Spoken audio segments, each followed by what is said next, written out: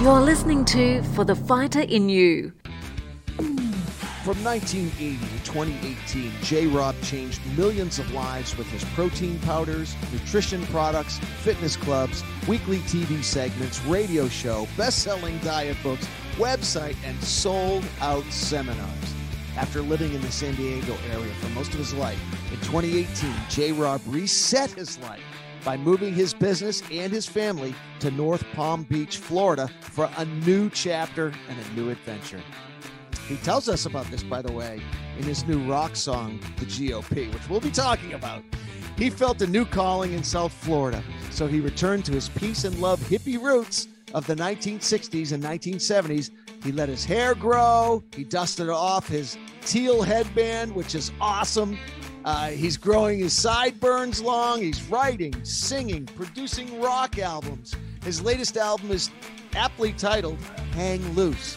His new mission in life is all about peace and love, teaching people how to hang loose in an uptight world today. J-Rob, thank you so much for joining us. Hey, glad to be here, Jay.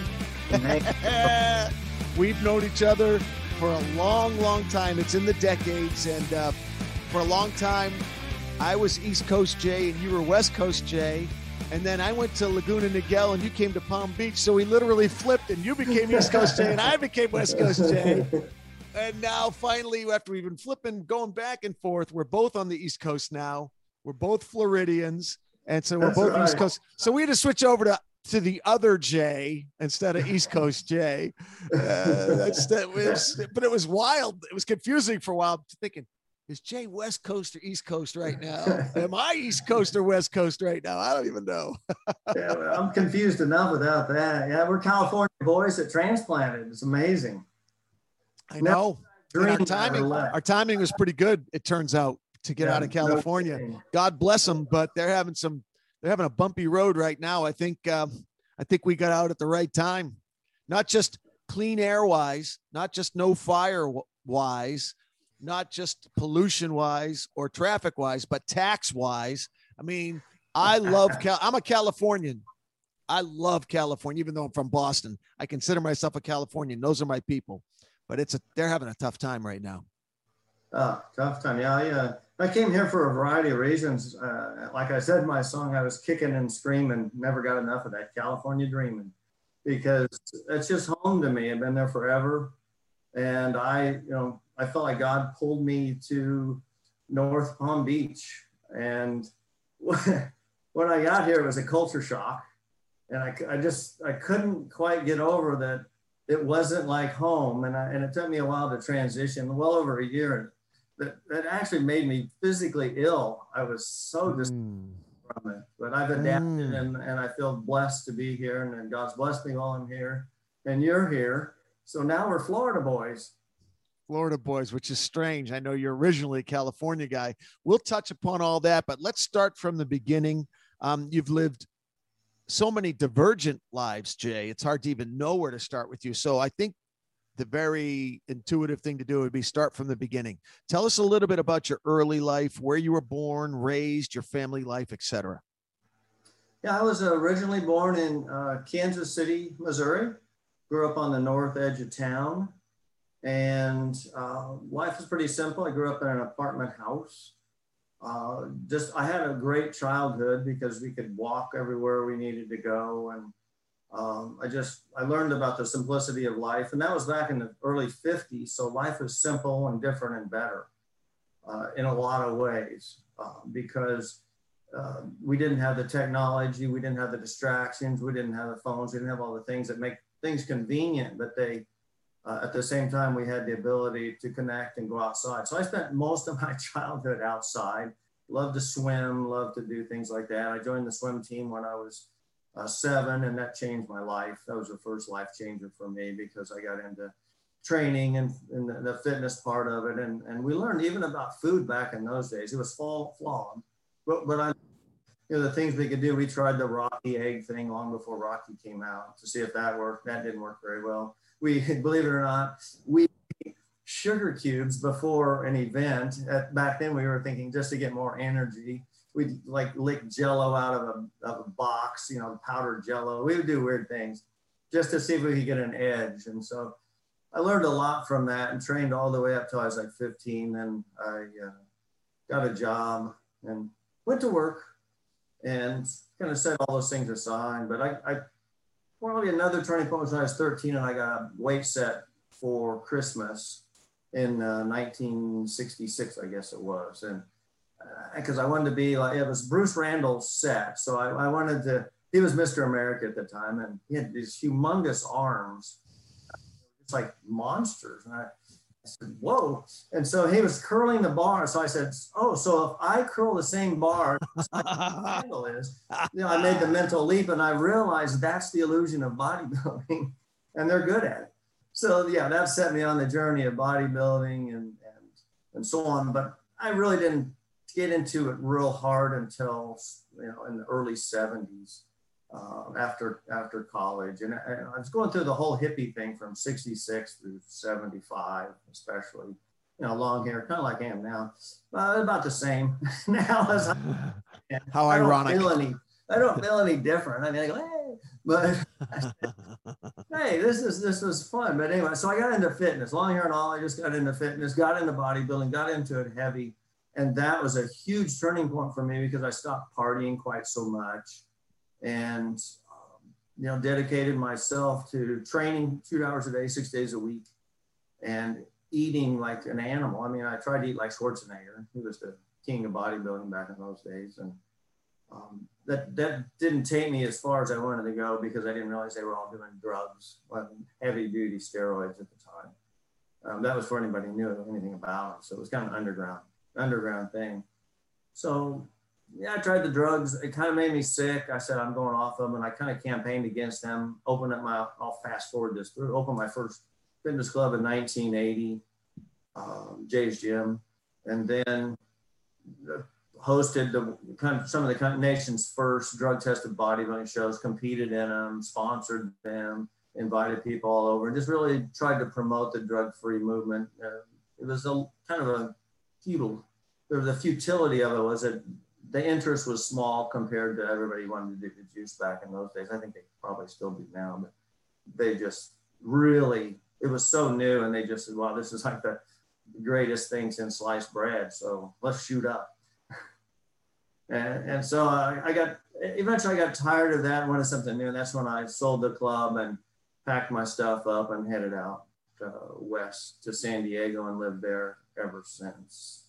So I wanted to, if I could, explore that moment because, Missouri, it's not what you would normally think of, as the fitness or the nutrition, health capital mecca of the states.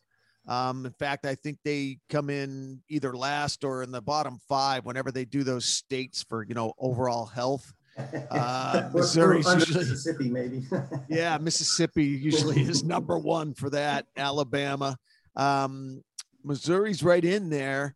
So what do you think was the spark? Like you said, okay, the swim team and then getting the weight sets, but the nutritional leap, I guess, is the one that I'm trying to bridge because I get the weight set. I did the weight set as well. It was that bodybuilder for you with the big arms. For me, it was Sylvester Stallone. That when I was 15 when Rocky came out, I made that same exact leap you made when he leans on his pull-up bar with Adrian and he's got these monster pythons. That's what I want right there. Oh, I want that. And he's got the tank top on and I'm like, all right, I'm in. And I went and got the 115-pound weight set at Kmart, and started hitting it, So, but I never made the nutritional leap. I didn't know, it was just not on my radar. Franklin, Massachusetts, probably similar to Missouri, it was primarily Burger King, McDonald's, and, Pizza Hut. And, and then for breakfast, it was Dunkin' Donuts, if you're lucky. If not, it was, Quisp and Captain Crunch.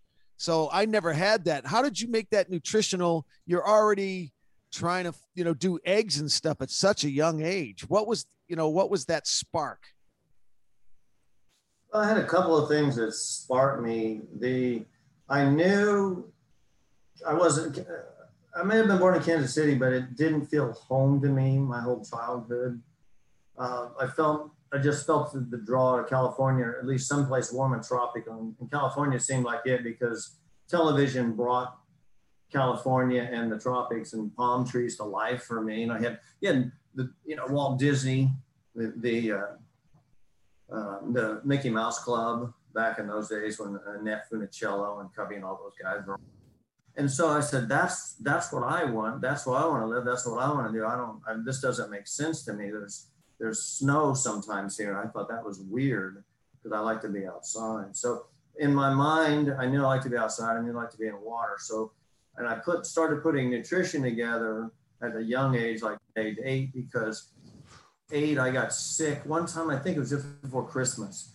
And I had a cold or like a chest cold, and I couldn't go outside and play. I hated that because I couldn't stand being inside. So I said, God, I dropped I put my hands together. I said, God, I don't ever want to be sick again. Because I knew it was almost Christmas and it was a festive time, and here I was sick or whatever. I just did not feel good. And I wanted to go outside. When I said, God, I don't ever want to be sick again. Show me what I need to do to never be sick again. And whatever that is, I will do. And that was at age 8. So I became very aware. And I started noticing that in all through the summer months when I was swimming and, we tried to be, sort of good. I mean, I was fortunate to be raised in a household where my dad did not let us eat a lot of junk. We ate 3 meals a day. We had to curtail the amount of Cokes. I like little Cokes. That was what I drank. That was one of my treats. Like a big gulper. I got a little bitty Coke as a treat and then the weekends we could walk downtown and get whatever we wanted. The bottles were smaller. If you look at the old-fashioned Coke bottles. 6 1/4 ounces was a Coke I drank in a bottle. Those are my favorite. In the freezer, get them ice cold. They freeze your throat. I go, yeah, this is where it's at. So we were lucky that my dad, made us eat a balanced meal, every meal 3 times a day. And he didn't like junk. And if we got into junk, he'd yell at us because we wouldn't be hungry for our dinner. And that was important because we all ate together. So I got a good foundation from that. I kind of started putting that together of never getting sick all the time. And I noticed, I would get a cold or something every winter. And I realized I wasn't outside as much and so on because at the time I was in Kansas City and it gets cold in the winter there. So I put that together. But the turning point for me, Jay, was in 1978. I had been heavily involved in bodybuilding. I was training hard, 2 hours a day, 6 days a week, and pounding food down. I tried to follow, as Arnold said to do. I would, Franco Colombo, if he had some tips, I was all in. So I was trying to eat like these guys did. And I don't think they actually ate that way, what they were telling me. But it sounded good because there's a lot of calories. So I was probably pounding 5,000 calories a day and training 2 hours a day, 6 days a week. So I'm eating all this food. After 3 years of that, one day I'm at the gym and I'm getting ready to do the incline bench press. So I laid back, grabbed the bar, and just started, I had like 135 pounds, 245s on each side. And I started to do my just warm-up reps. And I got on the rep 3 and all of a sudden I just felt like all the energy left my body and just like I deflated. And the bar just came down and I couldn't get it off. And 2 guys had to pull it off me and I just felt dizzy and just totally disoriented. I said, I don't know what's going on. They said, you okay? And I said, I don't think so. So I just grabbed my gym bag and headed home. And I don't even remember driving home. It was that intense. So I got home, got in the house, opened the door, shut the door, got in, and I started feeling dizzy again. And all of a sudden I just kind of buckled, my legs buckled, and I fell back and I was on my back looking up at the ceiling. I'll never forget that. Just staring at the ceiling, looking up. And it was just spinning. And I couldn't make it stop. And I didn't know what was going on. I never felt like this before in my entire life. Here I am, a 190-pound bodybuilder, and laying on the floor, just feeling helpless. And I didn't know what was going on. And so, I started tearing up. It scared me. What is this? And so I said a prayer. I said, God, I don't know what this is, and make it stop. And I said, and if you make it stop and I regain my health or whatever has happened here, I will spend the rest of my life. This is my bargain, and this is a true story. I will spend the rest of my life teaching people whatever you reveal to me, whatever that is. I will teach that to people. So I knew at that point, well, I should say the room, after I said that, the room stopped spinning, and I knew at that point I had been heard, and I was now a man on a mission, and I had my purpose in life was set forth, that I was to connect with people through health and nutrition, fitness, bodybuilding, and so on. And I was able to sit up and get back on my feet, but with a couple of days, and so I was fine from that moment. But I felt beat to hell. I mean, I felt like somebody just pummeled me. I felt like I took 3 on the head after, dropping into a 15-foot wave and losing it. That's what I felt. I just felt like I just got ragdolled. From then on, I just did not have the same energy, the same feeling that I had before. I was just unstoppable, and now I just felt beat up. So I went to a nutritionist before, oops, sorry about that.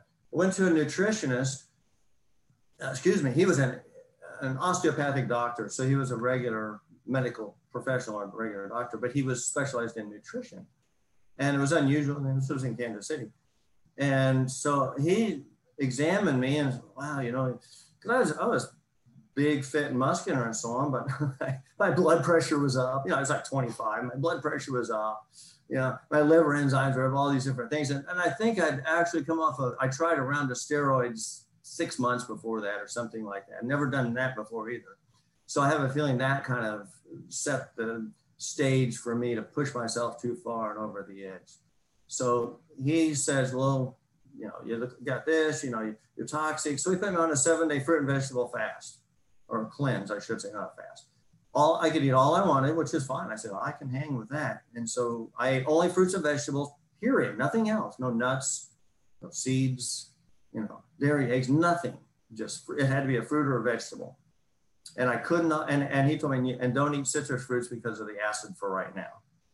I said, okay. So I did that for 7 days. First day, I felt kind of like awful. Second day, I felt a little better. Third day, all of a sudden, I just felt good. And from then on, I felt fantastic. By the end of 7 days, I was a new man. I felt like I just took off 10 years of my life, and I was only 25.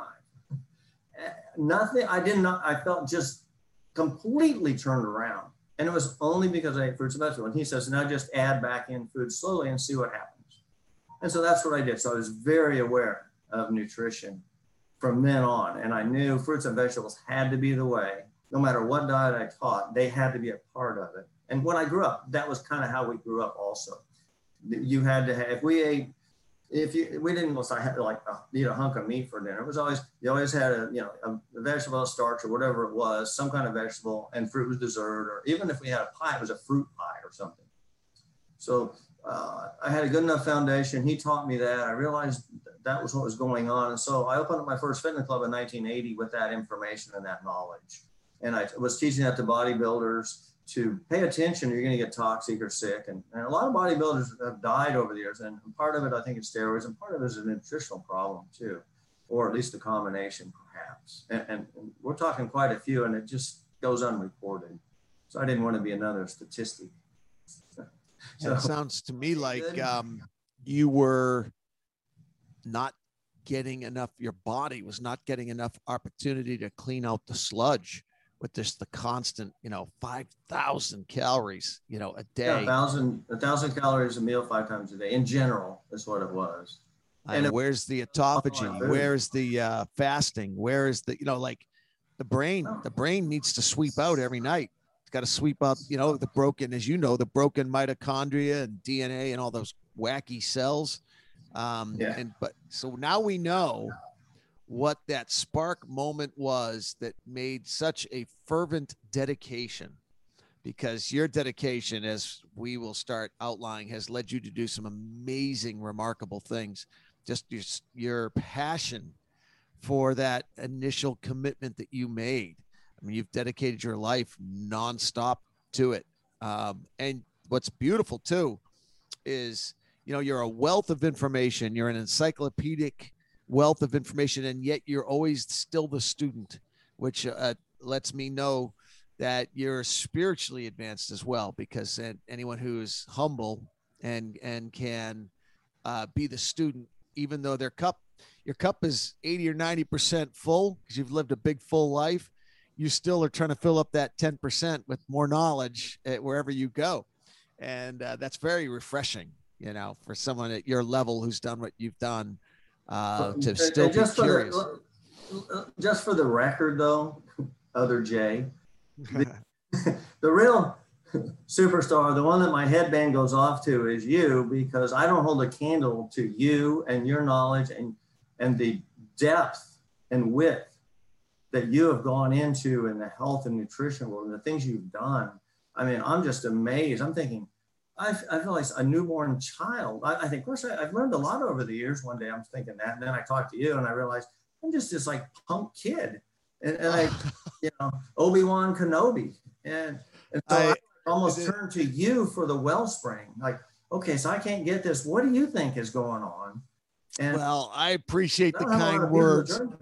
I appreciate the kind words, brother, but not only have I not written multiple books like you, which we'll go into in a little bit, multiple books. I've not written one book on nutrition, and you've written bestsellers. So you don't have to. You're a walking encyclopedia. I call you Google. That's very kind. I hope someday I will learn as much as your little pinky knows, as much as your little pinky. You got more information in your little pinky than I've got in my whole body. I don't know about that one. That's kind words. I do appreciate it. You're very kind. Thank you. I'm very humble to you. Well, it sounds like the doctor who was wise enough when he sees a 190-pound strapping guy who's very muscular, 99% of doctors are going to say, this guy's in great shape, and they'll give you a drug and say, call me in the morning type of thing, especially back then. It'd be like, it's all in your head or you're fine. It was just an episode. But this particular doctor knew, it sounds to me like, to alkalize your blood with fruit and vegetables. He wanted you to stop the acid and stop the too much eating, frankly. Did he become a mentor? He or she, did they become a mentor? To a degree at first, yes. But after a while, I felt like I advanced beyond that because I felt they were kind of confined and locked into certain things. I was willing to go into as far and as deep as I needed to. I didn't care how far out it sounded, whether it was raw foods for a year or anything like that. And just to clarify here, just for the viewers and listeners, I wasn't alkalizing my blood, and he wasn't looking to that, because the blood always stays in an alkaline state between 7.35 pH to 7.45. It never varies out of that range. It's pretty tight range because you can regulate your blood's pH very easily by breathing. Your breathing patterns can pull acid right out of your blood. It's carbonic acid or carbon dioxide. It's what you pull out. So when you respire, normally you respire 6 times a minute under normal non-exertion conditions. So that means every 10 seconds an in and out breath happens. And that's a normal respiring or respiration ratio or timing.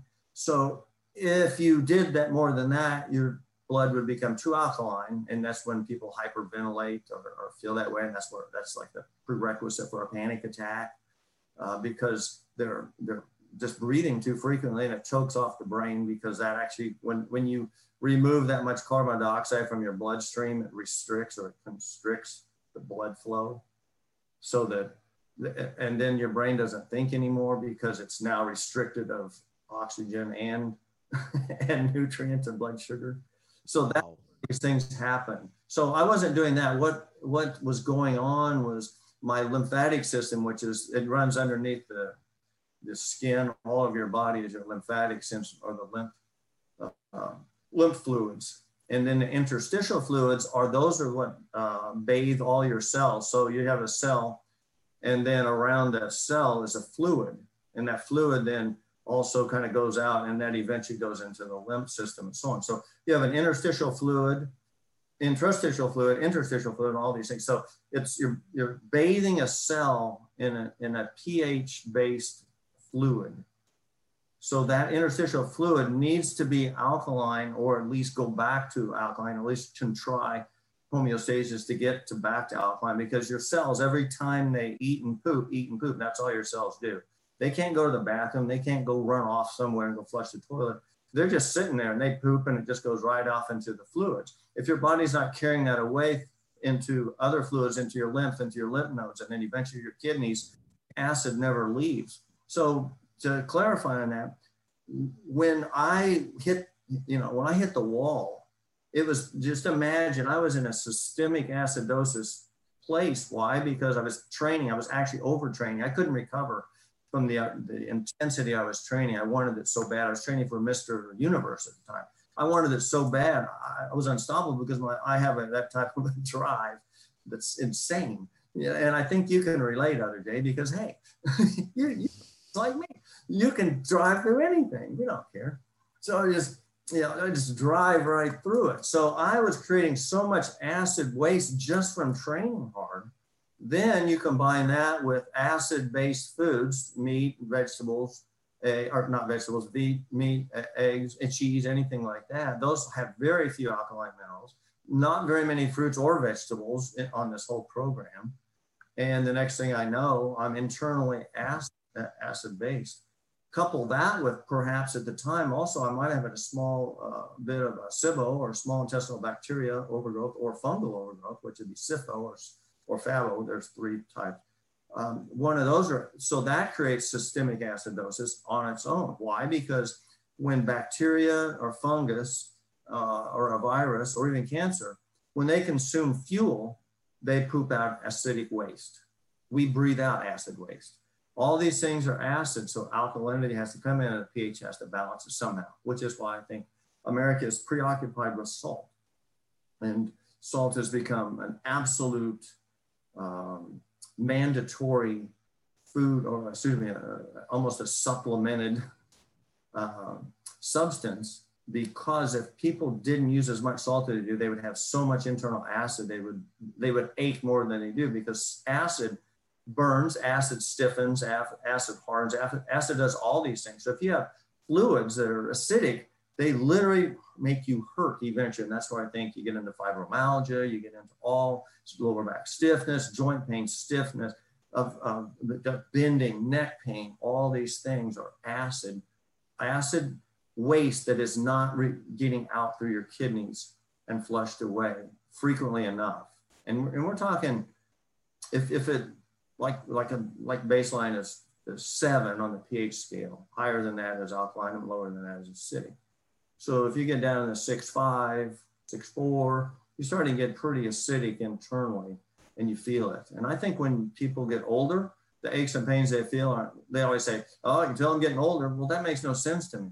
Why would you feel an ache or a pain at this age instead of this age? It has to be because your body's not getting the acid waste, toxic waste out. It's not your blood. Your blood, remember, your blood's always pretty clean and always in the alkaline range.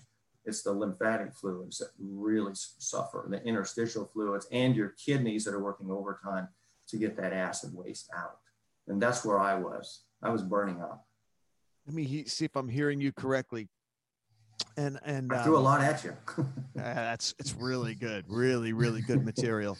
And we know you're the protein expert. We'll talk about protein itself and break that all down. And of course, your business, your protein business, but you've really been specializing in, the prevention of these infection types of diseases, all types of diseases you study, but like viral infections, bacterial infections, fungal infections have been something that you've been studying. And I know that's near and dear to your heart. It's near and dear to my heart as well.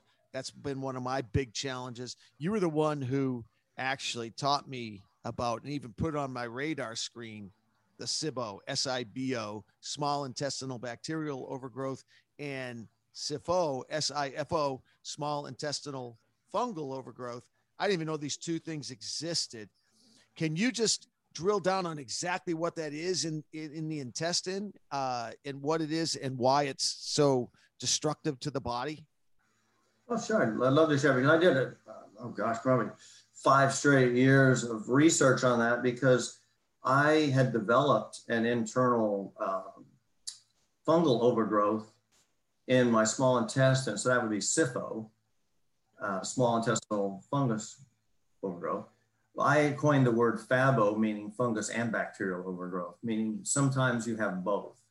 So it's SIBO, SIFO, and FABO. What that means is you have two sections of the intestines, your alimentary canal. So when you eat, you swallow, it goes to your stomach and moves on out. Eventually, it gets to the small intestine. There's 21 feet, a 21-foot tube that is where most of the food finishes digesting and is absorbed. That's the small intestine. So 21 feet of that, they have villi inside. And so there's an absorption that takes place all through that. So you have 21 feet to absorb the nutrients that your body has broken down. So if I eat an apple and I chew it and break it down into smaller particles, and it gets into my stomach, and then that purifies it with hydrochloric acid, and then it moves out of there fairly quickly, and then enzymes start acting on it, which apples digest pretty simple.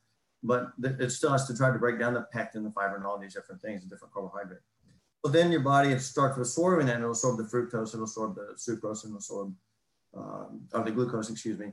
And then that goes to the actual cells, or it's transported out through your bloodstream, and it goes through that process. So by simply consuming foods, it goes to the small intestine. That's where the absorption takes place, and that's how the food goes out. If it goes through your small intestine, which is no problem in general, all the absorption takes place. There is residue at the end, and that's usually the fibers and things like that of vegetables, cabbage, whole grains, and so on. Not necessarily meat or eggs. There's almost no fiber there. But if you're eating fruits or vegetables or whole grains, there's residues and resistant starch, which means starches that didn't quite digest and absorb. Those then get eventually pushed down into the colon, which is a 5-foot tube that's bigger around.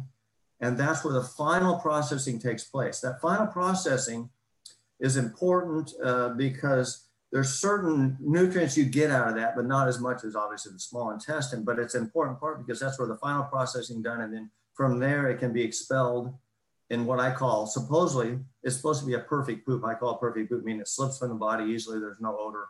And there's no need for toilet paper. You can do a check wipe, which is fine, but you'll see that it's clean. Why? Because that was called a perfect poop. It came just like any other creature on the earth. They don't have toilet paper. Why do we? So it should slip through and it should go out easily. When you notice it doesn't, there's a problem. Now, how does this simple process, if you eat, it goes to your small intestine, and then after that, it gets pushed into the colon, final processing, and out of the body. How does that get disrupted or create small intestinal bacterial overgrowth? Well, it can happen two ways. First way is by consuming foods too often and not giving your small intestine enough time to rest. So if you're always eating like I was in bodybuilding back in the early 70s and so on, then it's called a wave cleanse. The small intestine is like a snake, and it will go, and it sounds like your tummy's growling, but it's actually the tummy and small intestine pushing debris through this tube. That means it's pushing it into the small or into the large intestine. If you don't allow time for your system to do the wave cleanse, meaning if you don't eat for a certain period of time, it will not wave cleanse. And so it doesn't clean itself. So debris stays in there. Okay. So if that's the case, it's sluggish and it stays in there. I theorize that in that process, there's an ileocecal valve between the small intestine and your colon where they connect. And if that valve doesn't quite get closed because things don't really get wave cleansed and pushed in there good enough, then bacteria from your colon sneak through, they jump over the fence and they start running for new territory. They're looking for a new place to live. They don't belong up here. And it's not so bad if a few get up there, but when a lot starts coming in, these guys start taking over. So let's say at the bottom of 21 feet, you've got 5 inches, or let's say 6 inches that get infected, half a foot. It gets infected in one year. Well, that's 6 inches of the bottom of your small intestine. You would probably never notice that. But imagine if that happened every year. In 10 years, you'd have 5 feet of your small intestine, or a quarter of it, infected with bacteria or fungus, depending on which ones got up there. And I'll explain that a little bit more, because fungus, there's a different factor, and that comes in with antibiotics that causes a fungal problem. Bacteria is one thing. My wife has experienced that. I experienced the fungal part of it. She experienced the bacterial part of it. So as they sneak up there, they take over, and then they get 5 feet in there. Guess what they feed on? Carbohydrate, any type of carbohydrate. They don't feed on any type of fibers, any type of sugars or anything. So let's just say you're eating something that doesn't quite completely digest, and it's being absorbed, and it gets through like 3/4 of your small intestine, and it hits the last bottom quarter. All of a sudden they go, wow, dinner time, because that they feed on all this food. And this is like, they're at the front of the buffet line right here. They're not getting debris in the colon like they're normally getting. They're not getting leftover junk, little pieces and stuff. They're getting a full meal. So they just load up. And what happens then? The more that they load up, the farther they can push up, because now they're troops, and now they can push into new regions. Another 10 years go by. Guess what? Now they're halfway up your small intestine. Halfway. That's out of 20 feet, 10 feet up. And they're just happy. So now it's like you've got a colon that's 15 feet long and a small intestine that's 10 feet long. That's not a good ratio to have, because unless you can get everything to absorb in the top portion, they're going to just go wild on the food.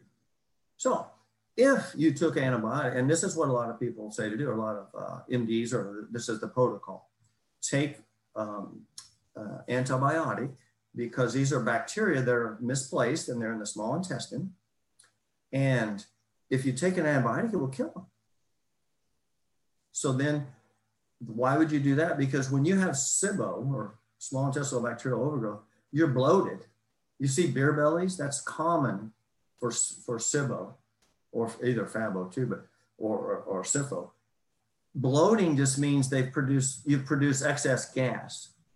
If the gas is from bacteria, it's a methane gas. Methane gas backs up or makes your intestines work backwards. This is pretty interesting how this works. So I know that I'm getting into a lot of deep stuff, but just listen clearly on this one, because it's really good stuff. When methane is produced in the small intestine, it makes your peristaltic action go in reverse, meaning instead of food going down, it goes up.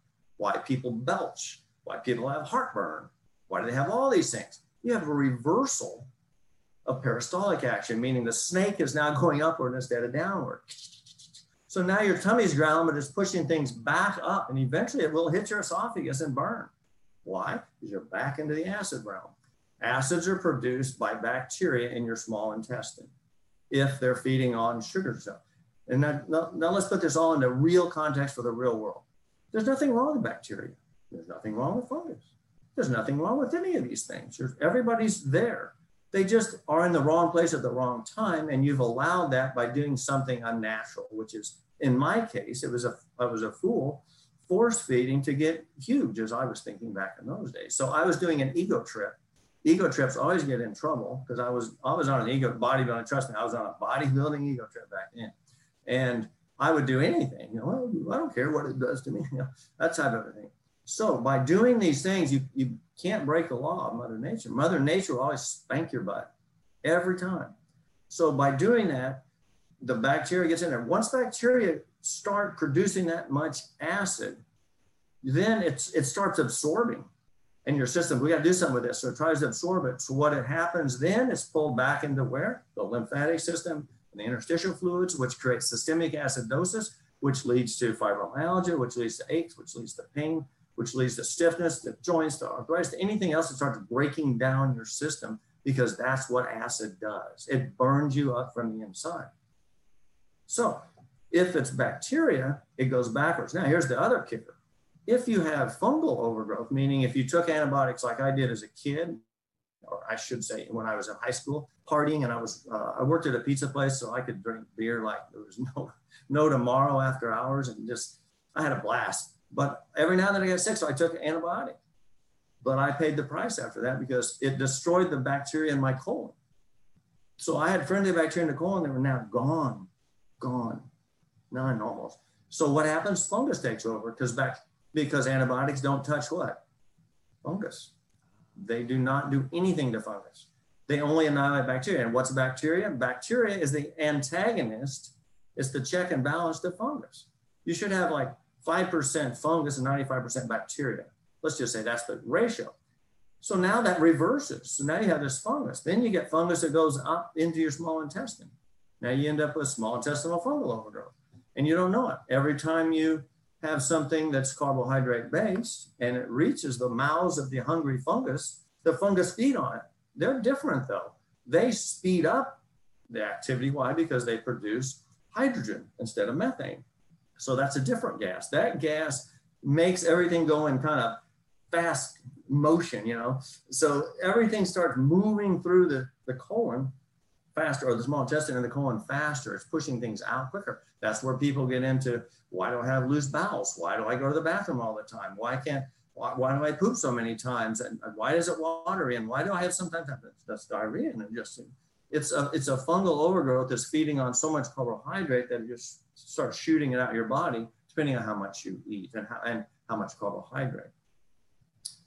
So now you get into a problem. And the problem is, again, systemic acidosis. Fungus does the same thing. When they feed, they produce acid. When the acid is produced, it what? Systemic acidosis. Systemic acidosis makes you ill. And it's a chronic illness. It wears you down. That's why I get chronic fatigue. Chronic fatigue, in my opinion, is just systemic acidosis. Your body doesn't have a time to rest, doesn't have a time to relax, because the alkalinity makes people relax. So you'd think, well, the answer would be what? Because that was what I had to ponder for 5 straight years. And actually it's been about 7 now. What would now fix that? I don't care. I like to know what happened, but I said, now how do I fix it? Why did it happen? What can I do now to either reverse it or allow the body to reverse it? Very, very important to know. So I had to figure, because I had this problem myself. I had fungus, my wife had the bacteria. And we had to, what do we do? So we try, colloidal silver, we tried all these different things. I knew we couldn't do antibiotics or anything like that. So the antifungals can help if it's a fungus, but it's still not the answer, because then they eventually go to the colon. But it's a little easier with the fungus. So it comes up that the ideal way to rid this problem is to simply not eat very much, or excuse me, not eat very often, and not eat very much for a while either. So if you will skip, they changed the terminology on it. Years ago, it was, well, I'm going to skip breakfast. Now it's intermittent fasting. Instead of, I guess it sounds cooler. So instead of skipping breakfast and having, just your 2 meals a day or whatever it's going to be, now it's intermittent fasting. So you just basically, and like I used to say 20 years ago or something, just don't eat for that period of time and then eat at this window or whatever. Why does that work? Because when you don't eat, your body cleans house. And by cleaning house, yes, the cells will dump and different things like that and regenerate. But what I'm talking about in this case, cleaning house means your small intestine will now growl a lot at you and your tummy and all that, and push down the tube all the way through the colon day after day after day, the misplaced fungus or bacteria. And I had, in my case, the fungus, because I would do fruit-only experiments, and the fungus would feed on that because I didn't know what was going on. Then eventually, it was fine if it was just the fruit and stuff, but if I started mixing foods in different ways and so on, it actually would back up and go clear up and coat my tongue white. So when I looked in the mirror, I look at my tongue and why is my tongue white? And that was fungus backing all the way up into straight out of my small intestine all the way up through, which is pretty heavy duty. That means it's going through the stomach and everything, which is a challenge. So that's where it is. And fungus can go systemic. It means it can leave go through the small intestine walls and go out, because you can actually have perforate holes and things like that, like a leaky gut. So that's it. So not eating was the first step. What a lot of people, and I tried this, is to just cut carbs out, because then it ends the bloating. Because gas and bloating, because if you have hydrogen, you're going to expel a lot of gas. If you have methane, which is the bacterial growth in general, then you're going to have just bloating, and the gas has nowhere to go until it's finally absorbed, and it may take a day or more. So that's why the beer belly look or the I'm pregnant look comes about. And you see that frequently. So if you don't eat any carbs, you think, well, that's perfect, because the bloating goes down, they die off, and you think, oh, we're healed. Keto has to be it.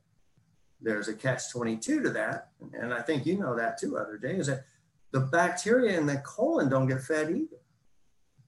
And they need to be fed. They're for a higher fiber intake. They're waiting for that fiber. They need that fiber. You need a lot of fiber to feed, and resistant starch. Resistant starch just means you've eaten a starch that didn't fully absorb. It's a type of starch. And that makes it to the colon. That's a common food for the small intestinal, the large intestine bacteria.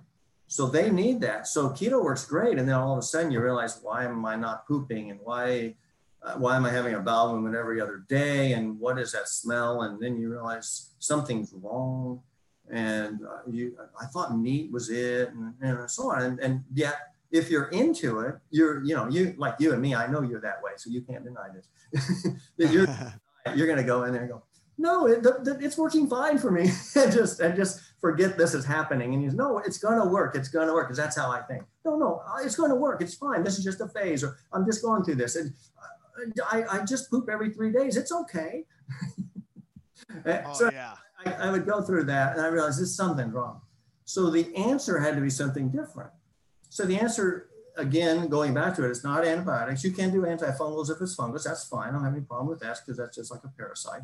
But infrequent eating, so your tummy growls every day is number one. And number two is, for a period of time, just eat carbohydrate that absorb quicker, like a simpler digestive carbohydrate to get the nutrition you want, until you get the bacteria or the fungus pushed out and away. Then over time, as you increase your fruit and vegetable, this is how I laid this out. If you increase your fruit and vegetable intake, get this, the bacteria hate an alkaline environment, and so does fungus. They cannot live in an alkaline environment. They want an acid environment. They want the colon. The colon is an acid environment because it's dark, it's moist, and it's acidic. Small intestine is supposed to be alkaline and light and airy and happy. So they don't like that. So if you then start pouring on fruits and vegetables, even though they're fibrous or anything like that, you have an alkalinity that hits these guys. So the bacteria goes, whoa, well, this isn't an acidic, no longer an acidic environment, because fruits and vegetables are alkalizing the whole small intestine, and they can't proliferate. There's no more breeding. There's no more, division. We're just going to have to wither up or run for the hills and head back down south. We can't go north anymore. Got to go back. So that's what happens, and it's the alkalinity. Why? And it just keeps pushing them back. They can't thrive. So then, because of the fruits and vegetables, you alkalize your interstitial fluids and your lymphatic fluids. Once those are alkalized, they have nowhere to run. Even if they're escaping through your small intestine, let's get out of here, they're going to go into another alkaline medium and just wither and die. Why? They can't thrive. They cannot live in that environment. So that's why it's so important to have an alkaline diet and an alkaline fluid system. Your blood will always be that way, so you don't have to think about it, but just think of your lymphatic system, and also how your kidneys flush things out, and your interstitial fluids. That's the key. Always getting the acid out, making sure you're peeing a lot. And it's not about drinking water all the time. People go, I can get it out with drinking water. Water is fine, but water does not alkalize the system. It has almost no pH that's favorable to, and some water is not even pH, alkaline. You get alkaline water, and that's not even enough to do much. You need literally full bore minerals, sodium, potassium, calcium, magnesium, and volume. Where do you get those? Fruits and vegetables. Melons, huge. Any fruit or vegetable, huge. Spinach, very high in potassium. Extremely high. And the potassium, remember, has to get into the cell. So if you got a cell, potassium's floating around out here, it's going to go in the cell. Three sodium ions come out, 2 potassium go in. That's the sodium potassium pump. If you don't have the potassium, guess what's going in? It's more salt, because you've got to compromise something. Something has to keep it alkaline. And that's why people's batteries start dimming down. Once they start dimming down, why? Because they don't have the potassium to light up the batteries. That's the secret. And those are all alkaline. Where do you get those? Greens, But all fruits and vegetables, especially fruit, very, very high in potassium. So you start cutting fruits out, you cut your potassium out. It's a whole different effect if you're going keto than it is when you go fruit and vegetable based. And I'm not talking about being vegan, I'm not, or vegetarian, I'm not. I'm talking about high fruit and vegetable intake and not putting a stamp on your forehead that says, I'm this, I'm that, I'm this. I don't like that. I don't like labels. Don't be labeling yourself. Then you're stuck. Leave yourself open. Just eat a high fruit and vegetable diet and include meat if you want. Don't include it if you don't want. Eat eggs if you want. Don't eat eggs if you don't. Have dairy if you want. Don't eat dairy. Find out what works for you, but if fruits and vegetables are your base foundation, if you've got the platform, everything works. Everything. And if you don't have that, you're always going to try to find what it is and what's causing this and why aren't I pooping right and so on. The secret, when you hit it right, a perfect poop, as I call it, that requires, again, no toilet paper to clean up after a check wipe, slips out easy, no odor, any of those things, and you have them frequently, like three or more a day.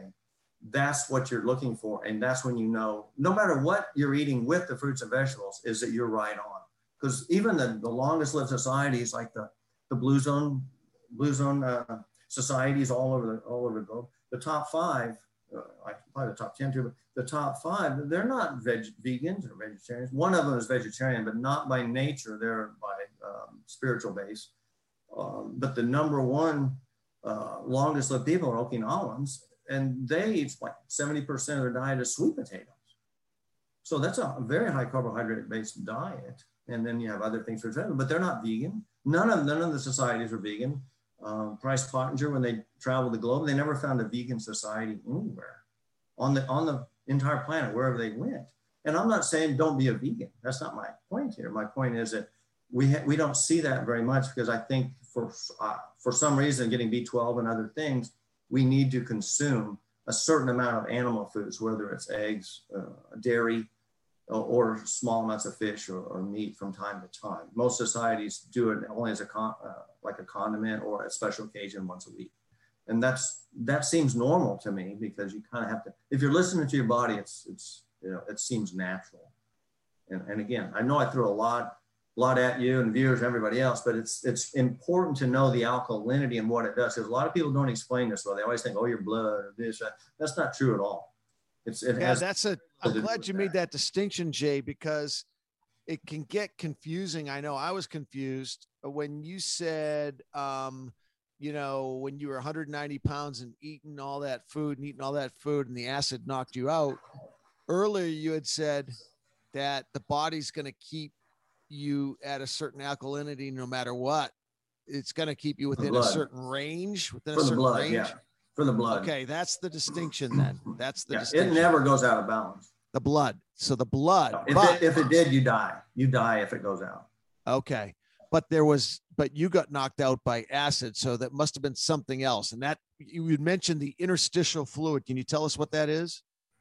It's just a fluid that floats around that your cells float in. So your body has like 1/3 of your fluids is blood.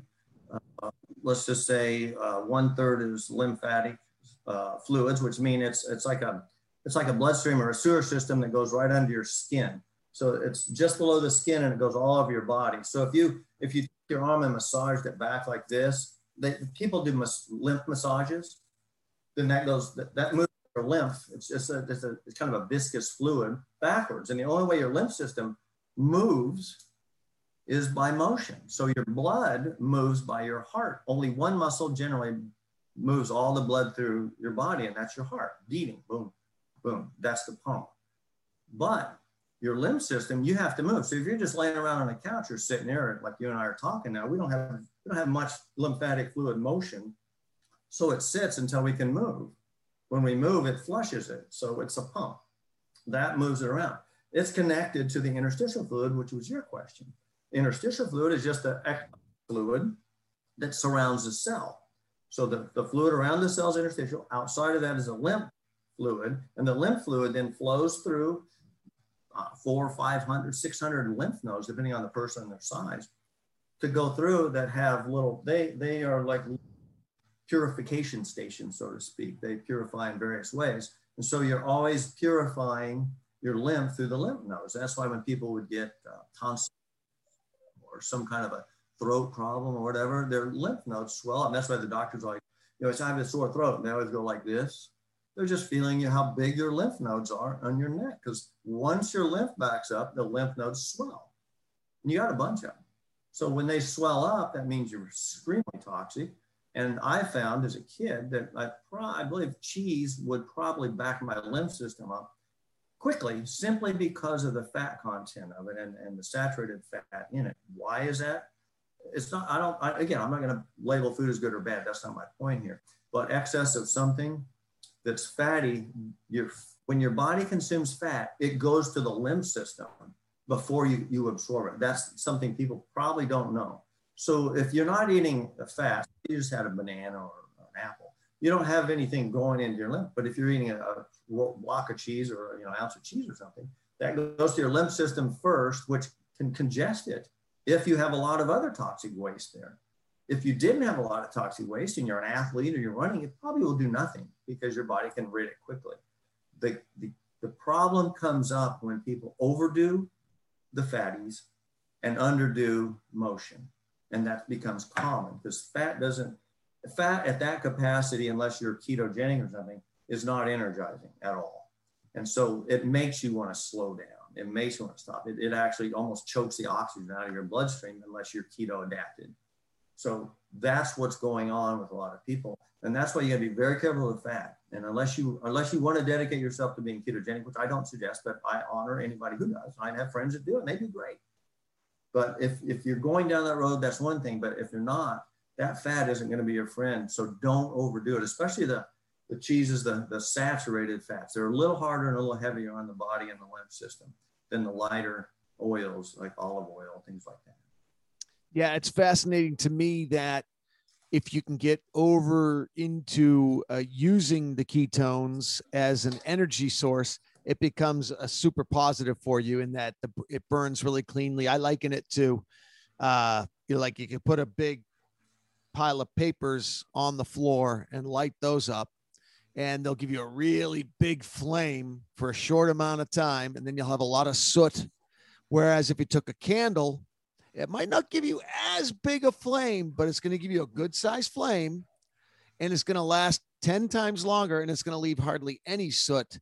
But the key is, so that's, that's just my little metaphor for ketones versus glucose. However, you said something so important there. And this is what I'm really screwing up at. Almost getting to ketosis. If you spent 6 months trying to become metabolically flexible like I have, but you never get over there, then I am doing the worst of both worlds, because I'm doing fat all morning and all afternoon. And then at night, I can't take the keto flu, and I end up eating fruit to just take the keto flu away. Now I'm doing sugar and fat. Now I get the synergistic negative of sugar and fat, which works synergistically together to be dangerous. You better be sugar or you better be fat, but trying to dance in the two worlds can be dangerous. Is that a correct assessment? It is, and it isn't quite, because what I've noticed is if you choose plant-based fats, they go well with fruits and vegetables. And if you want to get into some animal fats from time to time, I think it's okay, because the body has the ability to burn fat and make ketones, whether you're full ketogenic or not. If you just don't eat for a period of time, like when I was saying to skip breakfast sometime, you're actually burning fat. I don't care if you're eating a carbohydrate-based diet or a fruit diet. At that point, your body is going to access and use fat unless you have an insulin problem or you're diabetic or something. So your body still will use fat, simply because once insulin's in check, your body burns fat very easily. People don't quite fess up to that, but all you have to do is get insulin in check. And so that just means don't eat. So if you don't eat between, let's say you ate lunch and you ate dinner, you ate lunch at noon and you ate dinner at 6. Around 4 hours in, depending on the meal, your body's going to revert back to burning fat. Why? Because you've probably absorbed that carbohydrate, you've stored it or used it or both, and your insulin's in check.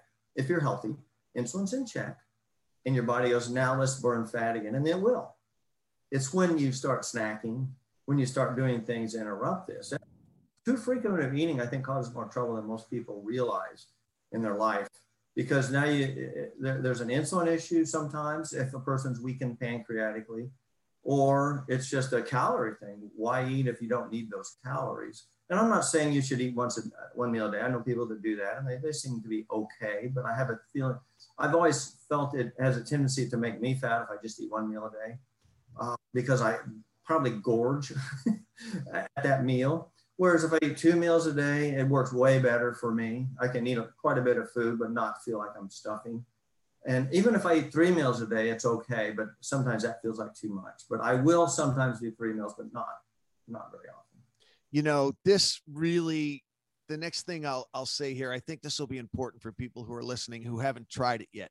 I cannot give the scientific explanation like the much better other Jay can. But I can tell you my personal testimony to intermittent fasting or skipping breakfast, because I have been doing it now almost without fail for 8 or 9 months. And everyone's like, how are you so consistent at that? It is not hard.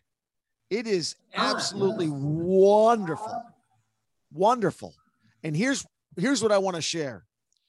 I had chronic, what's the thing with the back, the back.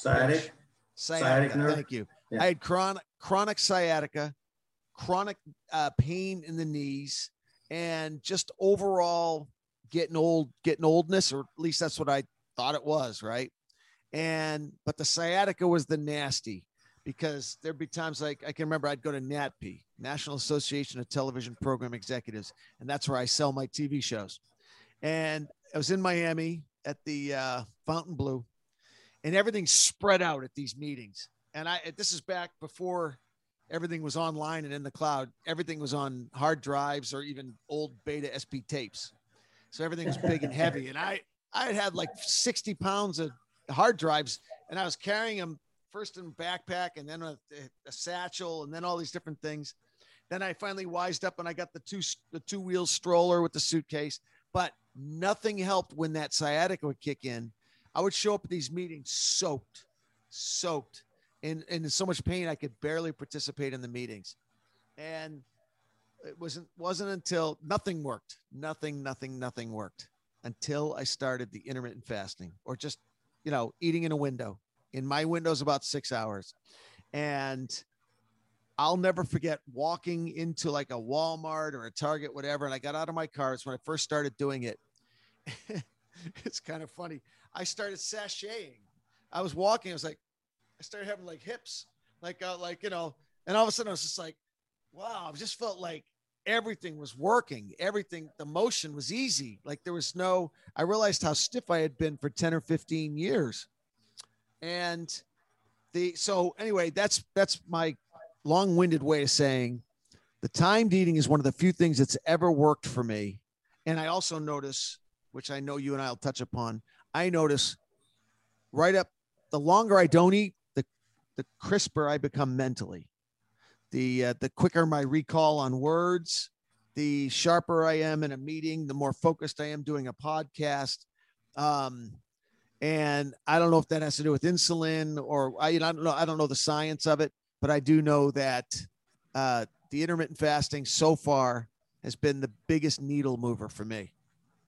Yeah, I think it's incredible, because a lot of people don't allow their system, no matter what diet they're consuming, it will help, because it allows your system enough time for elimination.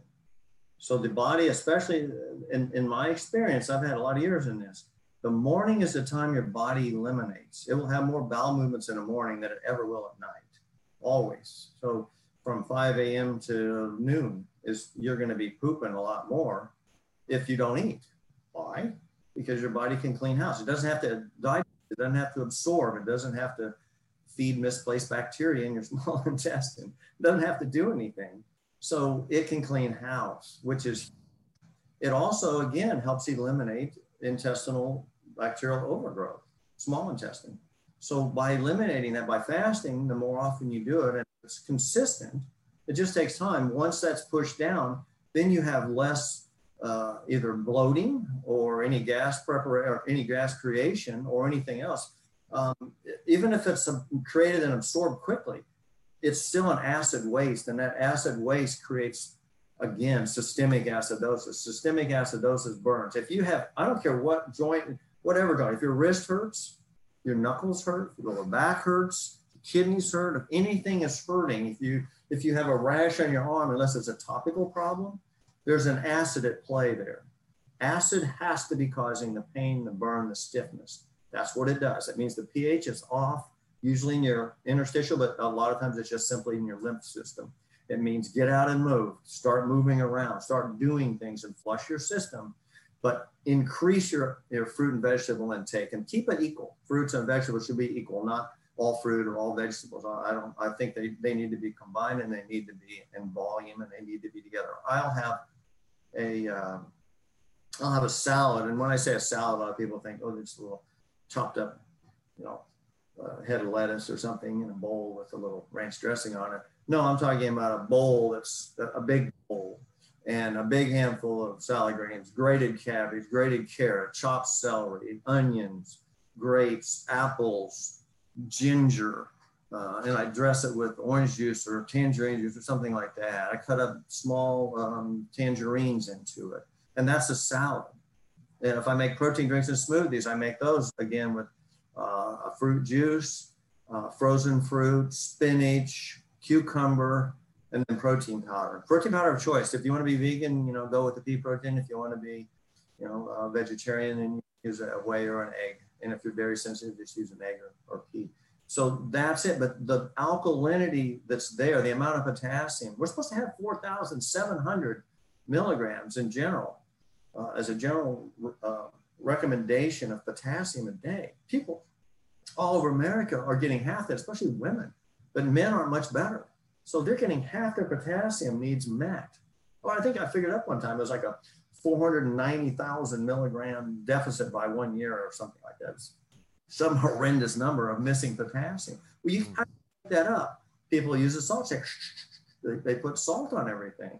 And if they don't, they burn up, but it doesn't make them energized. So what do they do to get energy?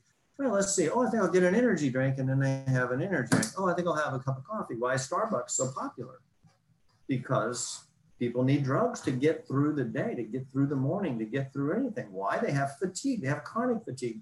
Chronic fatigue is linked directly to chronic acidosis, systemic acidosis. You're going to dim your batteries in an acid medium. Now, keto, again, I'm going to just hop in here because the ketogenic people are going to come after me. If you're ketogenic and that works for you and your heritage and your ancestry and you're a fat and protein eater, then God bless you and all power to you. I'm not here to poo-poo you. If that works for you, it doesn't work for me to go that way all the time. I don't mind doing it sometimes, not all the time. Not me, but if it works for you, I don't want anybody thinking I'm here as a dictator or some sort of food Nazi. No, that's not me.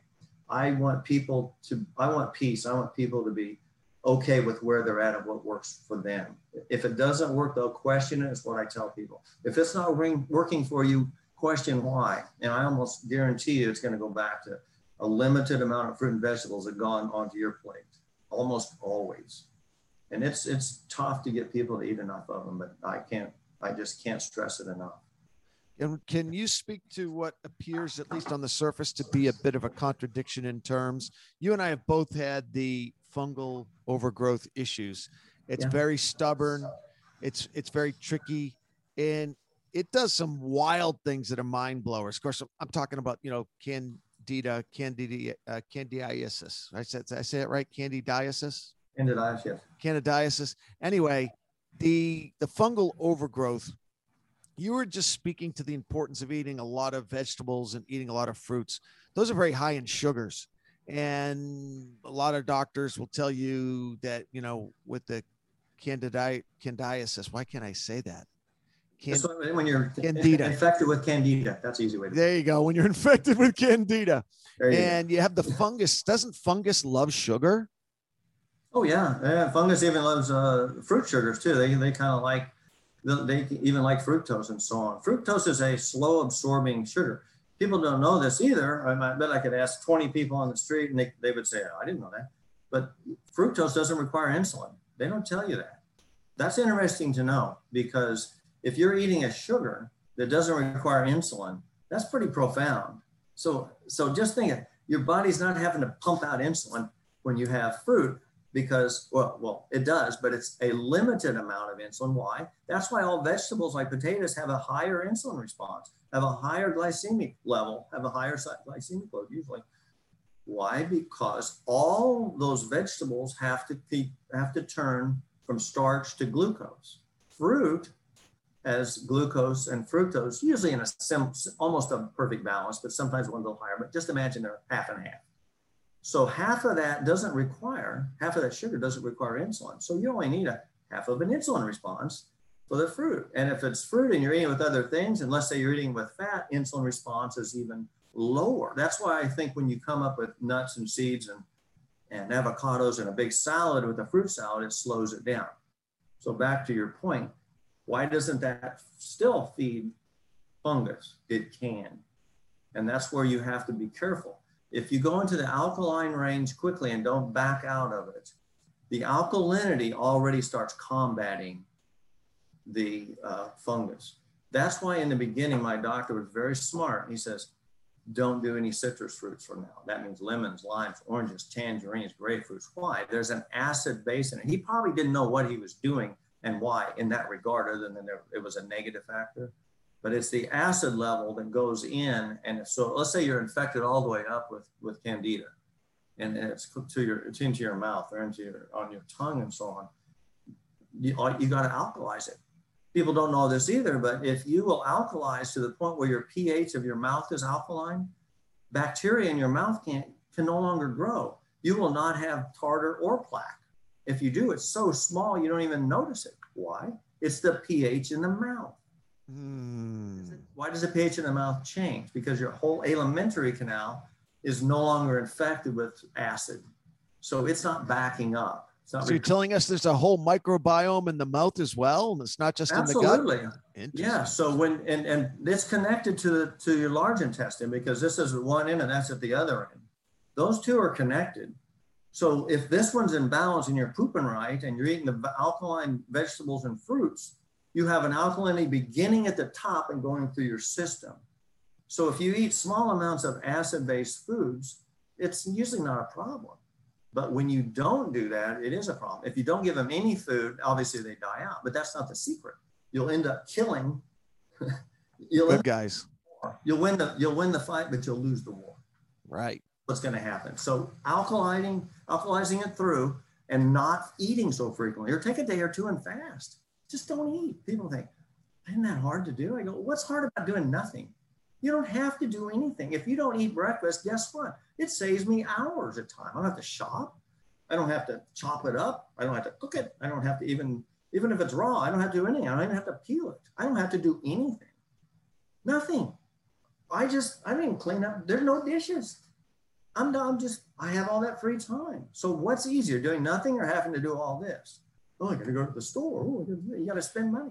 The only time you're going to have to eat, what happens there for me is it's super easy not to eat for all those reasons you mentioned. I love the freedom. I love the extra time it gives me. I don't have to clean dishes. All that part's easy. Here's what happens. We're talking about the sophistication of some of these buggies. I will get to 5 or 6 p.m. and I'm like, you know what? I'm getting a lot of work done and my brain is working. I don't even want to eat. And then all of a sudden I'll start getting almost a nausea, almost a lightheaded, not a healthy, like they always talk about if you can fast and get to a certain marker I guess it's probably when you're really fully keto adapted, you'll start feeling fantastic. You'll be like, I'll never eat again, right? You'll start feeling so good running on fat and having a flat, shredded stomach. You'll feel so good like that. You'll never want to eat again. But I never get to that stage. And someone told me that the Candida buggies and a lot of the bad buggies, they will actually send out little drops of poison, little signalings that actually make you sick to force you to eat a sweet so they can get their sugar. I would believe it because that's where a lot of cravings come from. I really believe that. Because why would you crave sweets if your body's burning fat? Your brain really prefers sugar. I don't care what the keto people say. I think it still likes to burn sugar if it can. I think we're partially keto adapted naturally by intermittent fasting or just skipping breakfast, as I used to say. That's when we become adapted to using ketones at a normal level, not all the time. So it's just imagine they're screaming out for something, and then you throw an alkaline food blob at them, and they realize that there's sugar. But wait a minute, this sugar is in a very alkaline medium. Uh-oh. Trojan horse. Hang with this. We can't poop fast enough to make it acid. And so gradually they get beat down. And that's the difference. That now you have a long-term solution. Not infrequent eating coupled with an alkaline-based food supply. And in the beginning, a lot of times just skipping acid fruits in case it's infiltrated all the way up. If it hasn't, it generally doesn't matter. But that's one safeguard. So those foods going through your system fuel the body, get the potassium in there. There's no way I know you can get enough vitamin C to be as resilient as you should be without eating a lot of fruit. I don't know of any way. Fruits are vitamin C and potassium rich. Those are two key nutrients that the body needs for energy, to regulate itself, and to boost the immune system. The immune system is the key. And it has to be, again, in the alkaline range. It has to have those minerals. We're just talking about minerals. They're far more important than vitamins. Vitamins are important, but minerals are more important. So once you get that in there, once you get the alkalinity, viruses, fungus, and bacteria have no chance. And in my opinion, I think cancer doesn't have a chance either. It will not thrive unless it's in an acid environment too. I think those four, because there's four of them, so you have quattro. When you put four of those together, any of those can go wild on you if you're in an acid environment internally. If your cells are bathed in an acid fluid, and it doesn't take that much, but the more acidic you are, the more happy they become. They think, wow, we're in a big colon. Your whole body becomes a colon at that point, and they go wild.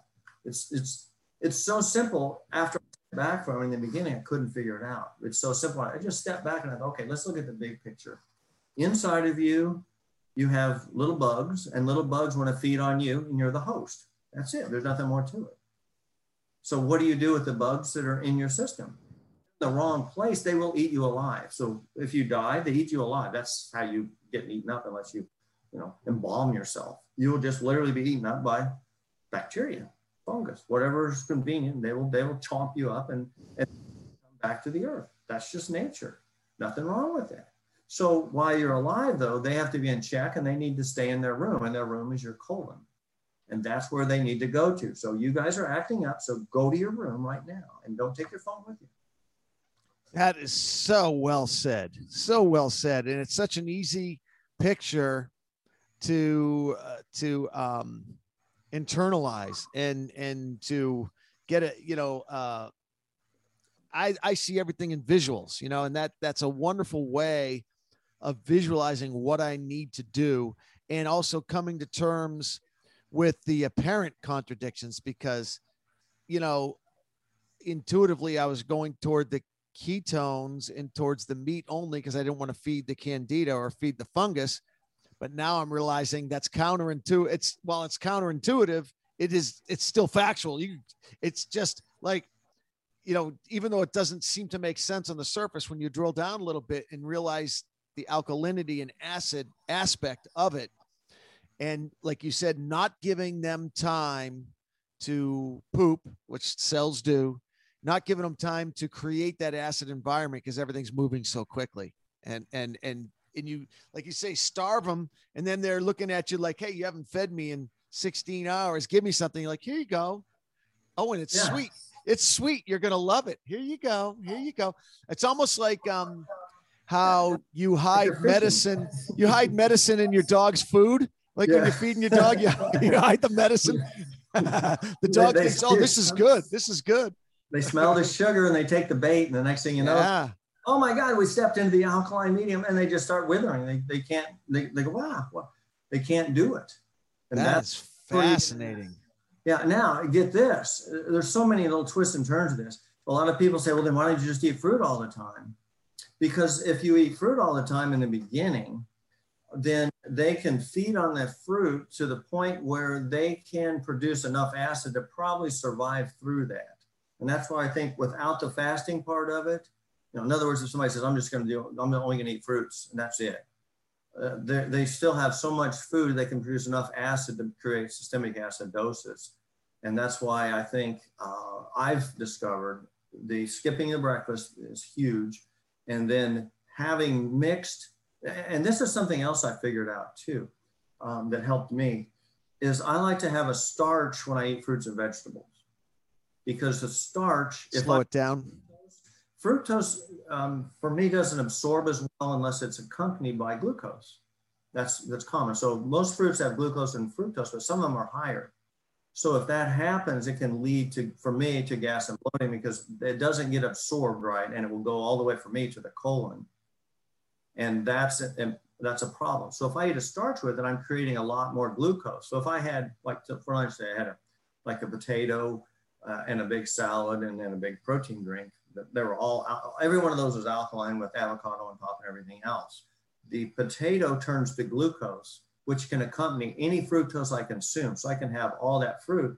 It all gets absorbed very easily. If it doesn't get absorbed and you have anything in your small intestine at the lower end, it feeds on it big time. And that's where people get into trouble. So I suggest starch with a meal that has fruits and vegetables. And that's why I like potatoes, like the Okinawans. They have a sweet potatoes. It's a starch, but it's a high fructose starch, but it's enough to get through. So that allows glucose to be shuttled right across the villi and the membrane of the small intestine and be absorbed effectively. And once it's absorbed, then it's going through your system and fueling you and it enters your bloodstream. But if it's not, it's going to be in your colon and eventually will feed any bacteria that's at the lower end of your colon, small intestine. Fiber, interesting too. Fiber seems to be fine, again, as long as you're in an alkaline medium. If you take the alkalinity out of all this, and let's just say you took oat bran with a meat-based diet or meat and eggs diet with not enough veggies, it's going to cause problems because the acid load is too high to buffer that out. So again, I can't stress enough, getting alkaline the right way and not being fanatical about anything. I'm not trying to be I'm a fruitarian or I'm a raw foodist or whatever you think you're going to try to be. Be careful with that. Don't be labeled, like I say, don't be labeling your forehead, anything. Go by feel. Get those fruits and vegetables in there. Miss that breakfast. Go for a period of time. Listen to your stomach growl. Make things happen in your system. Watch your bowel movements. How often? What are they like? As they get better and better and better, the system is healing itself. The alkalinity heals itself. Now, viruses, bacteria, fungus doesn't have a chance outside or anywhere in your body. So now you start feeling better. But what's important is you're fueling your brain. When people get into going or cutting carbs, they do not know what they're doing in the beginning. And what happens is they feel great one day, 2, they feel great. Day 3, they feel great. By day 4, they feel awful. Why? Their brain runs out of sugar. Why does it run out of sugar? Because you run out of glycogen. Glycogen is muscle starch that's stored in the muscle and in your liver. Your liver, when it gets low on glycogen, it usually releases it, and that's what fuels your brain. It goes straight to the bloodstream. That's what it's for. Your body can use the muscles' glycogen for energy to train and stuff like that. That's different. Your brain almost always wants glucose coming out of the liver if you're not eating. And that's where people screw up. So then they go, I don't know what happened. And then they're binging. And next thing you know, they got a pizza in their face and they're drinking, Oh, it's over. Oh, it's over at that point. It's over. And all the body's doing is saying, hey, I can't think anymore because I'm out of energy. I have you didn't give me any fuel for 3 days. What do you want? I have no ability to burn fat yet, because that's where the ketogenic people, they're right. It takes 30 days or so for your brain to burn ketones. And even though I'm not a fan, that may work for people. It's hard. No, it's hard, Jay. It's hard. It's when someone says to me, hey man, I'm keto adapted, I'm like, you're a monster. And they say, what do you mean? I said, you're a monster. Somehow you got through like 10 days of keto flu. Like, you're a beast. Or longer. Yeah. I mean, you're just a monster to get your body, because it's like, you're right. Your brain gets angry and it gets stupid and it hurts and you get nauseous and sweaty. And it's like, I think it's a combination. Yeah. You're running out of what your brain needs to think. And also all the buggies are pissed off. So they're secreting all of their little tricks. The colon's not happy, so you're not pooping enough. But keep in mind, if you're keto adapted, you have to stay keto adapted, or you're now going to run into challenges. Because if you start switching fuel after keto adapted, I don't think you go back to being keto adapted so quickly as you do when you're just using moderate amounts of ketones when you're not eating. So when you're keto adapted and all of a sudden you go off of that, then you have certain problems, because now your body, boom, you're going to secrete insulin at very high volume in general. And then you're going to store things really, really fast. And then you're also your brain's going back to burning sugar. Why? And your body's going back to burning sugar because it will until you use the insulin up. And so that's what our problem. Early bodybuilders did that a lot. I mean, I did it. I used to, go days and then I would just load up. That was very common. It worked well. But if you don't know what you're doing, I would never go ketogenic. I would always go 2, 3, maybe pushing a 3 day, and then and at that time, then I would hit it. That was like carb cycling. That works. But most people, you got to know what you're doing. If you're keto adapted, you can't go backwards all of a sudden because your brain doesn't like it. It wants to burn ketones. And if it goes back to sugar, now I have to readapt myself. Oh my God, now what do I do? And so it does become tricky. And I'm not saying, again, ketogenic works. It does. And it works for a lot of people. But it's also someplace that you probably can't get out of. Whereas if you're just eating fruits and vegetables and don't decide to eat for a while, you don't have the same problem unless you want to go fasting for 3 days, which I don't generally recommend. I'd rather someone just did 3 days of fruits and vegetables. Use the alkalinity of these things. Real quick story. Years ago, I was working at Jimbo's in North Park in San Diego. And we'd have different movie stars come in, Dennis Weaver and Carol Channing, all these different people come in. And then we'd have other top authors who would always come in and shop there, because it was one of the few health food stores back in the day. And so Charlotte Gerson came in, and she was a regular shopper, and they always bought organic because that was what our store was known for. And I was the organic produce manager. So I would make sure they got hooked up. And so everything organic is what they got, because Charlotte Gerson she had the Gerson Institute in Mexico. Oh, it's heavy duty. Yeah, big name.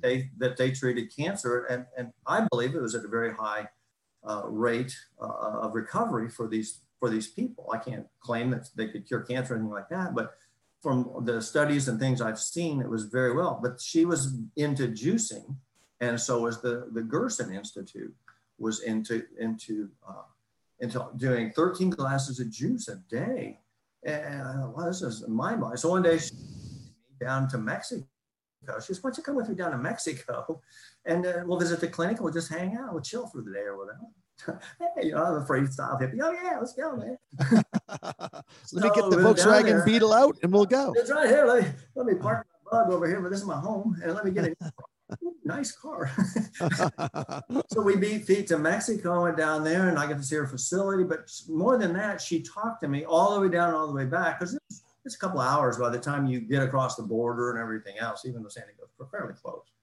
And it was amazing, all the things she told me and why. And that's why I early on learned about the potassium and be careful of sodium, because sodium and potassium are antagonistic, as she explained it, and it's true. Every time you overeat sodium, you have to excrete potassium. So if you're eating a lot of potassium, you excrete sodium. So that's where water bloating goes down. But it has an effect on the cell, because again, the cell is looking for potassium inside. And she says, and just like all the research I've seen, and just basic textbook, outside should be bathed in salt, inside should be high in potassium. And that's where she said, that's where the healing takes place. That's where everything changes about. That's where everything regenerates. It's because of the potassium inside the cell. That's why she gave them 13 glasses of juice. These were terminally ill patients, by the way. These weren't just, I just feel like doing a juice cleanse. These were people that were they get the worst of the worst because they've already gone through the traditional allopathic chemo ringer. And all that, yes. They've been, done all of the brutal stuff, and there's no hope. And so they get desperate. So they go down and do the thing they should have done in the first place. Yeah. And she had certain foods that she thought were better than others, at least for terminally ill cancer patients. And she didn't like fruits as much. And I think it might've been because of the fungal stuff that they might've been experiencing. I don't think she knew about the fasting and so on, but she knew that fasting didn't work for cancer patients. She knew that. Well, because nutrients, they need the nutrients, right? Yeah. Max Gerson was the doctor that created all that. So she knew fasting wasn't good because it still, once again, you go back into an acid state. Fasting is just mode where I don't have food. How can I live off my reserves? Sure you can, as long as you get back to eating right after several days or a week or whatever it is. So she knew that. She allowed potatoes. There were certain things I think it was homemade yogurt or non-fat. Fats were, she said, you have to be this is what she told me, very careful with fats because they overload the liver, because the liver has to deal with the fats in the lymphatic system. And so for that, so I thought, she gave me all these nuggets of wisdom. And plus I read all her books and stuff and Max Gerson's books. And it was just fascinating to me. And so I took all that and I realized if you take those little nuggets, they all spell one thing. And it's back to the alkalinity that you have to maintain. And if you've gone too far, you have to bring measure, which was spur. But normally that's not the case. Normally you just eat like Okinawans or the people in Loma Linda or the people in Sardinia. I think that's number 3 in Italy. The people that live the longest, they always rely on the plant foods. And if you just can get back to that homeostasis, back to that balance internally, it's the internal balance that's missing.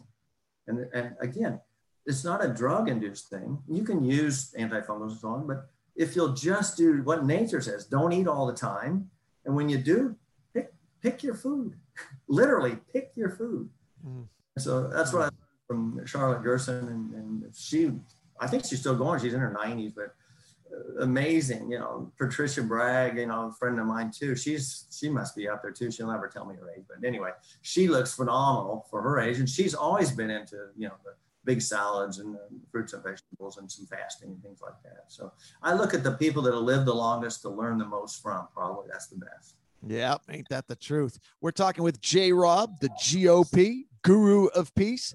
Jay's a peace advocate, best-selling author, and looks just infinitely cool. If you're listening to this podcast, if it's just an audio listen, do yourself a favor, jump over to my YouTube at UnitedFightAlliance.com so you can get a good look at this guy, man. A handsome dude. He's a spiritual guru. He's a diehard hippie, a seminar host. He's a former fitness club owner, natural bodybuilder, clinical nutritionist, protein powder magnet.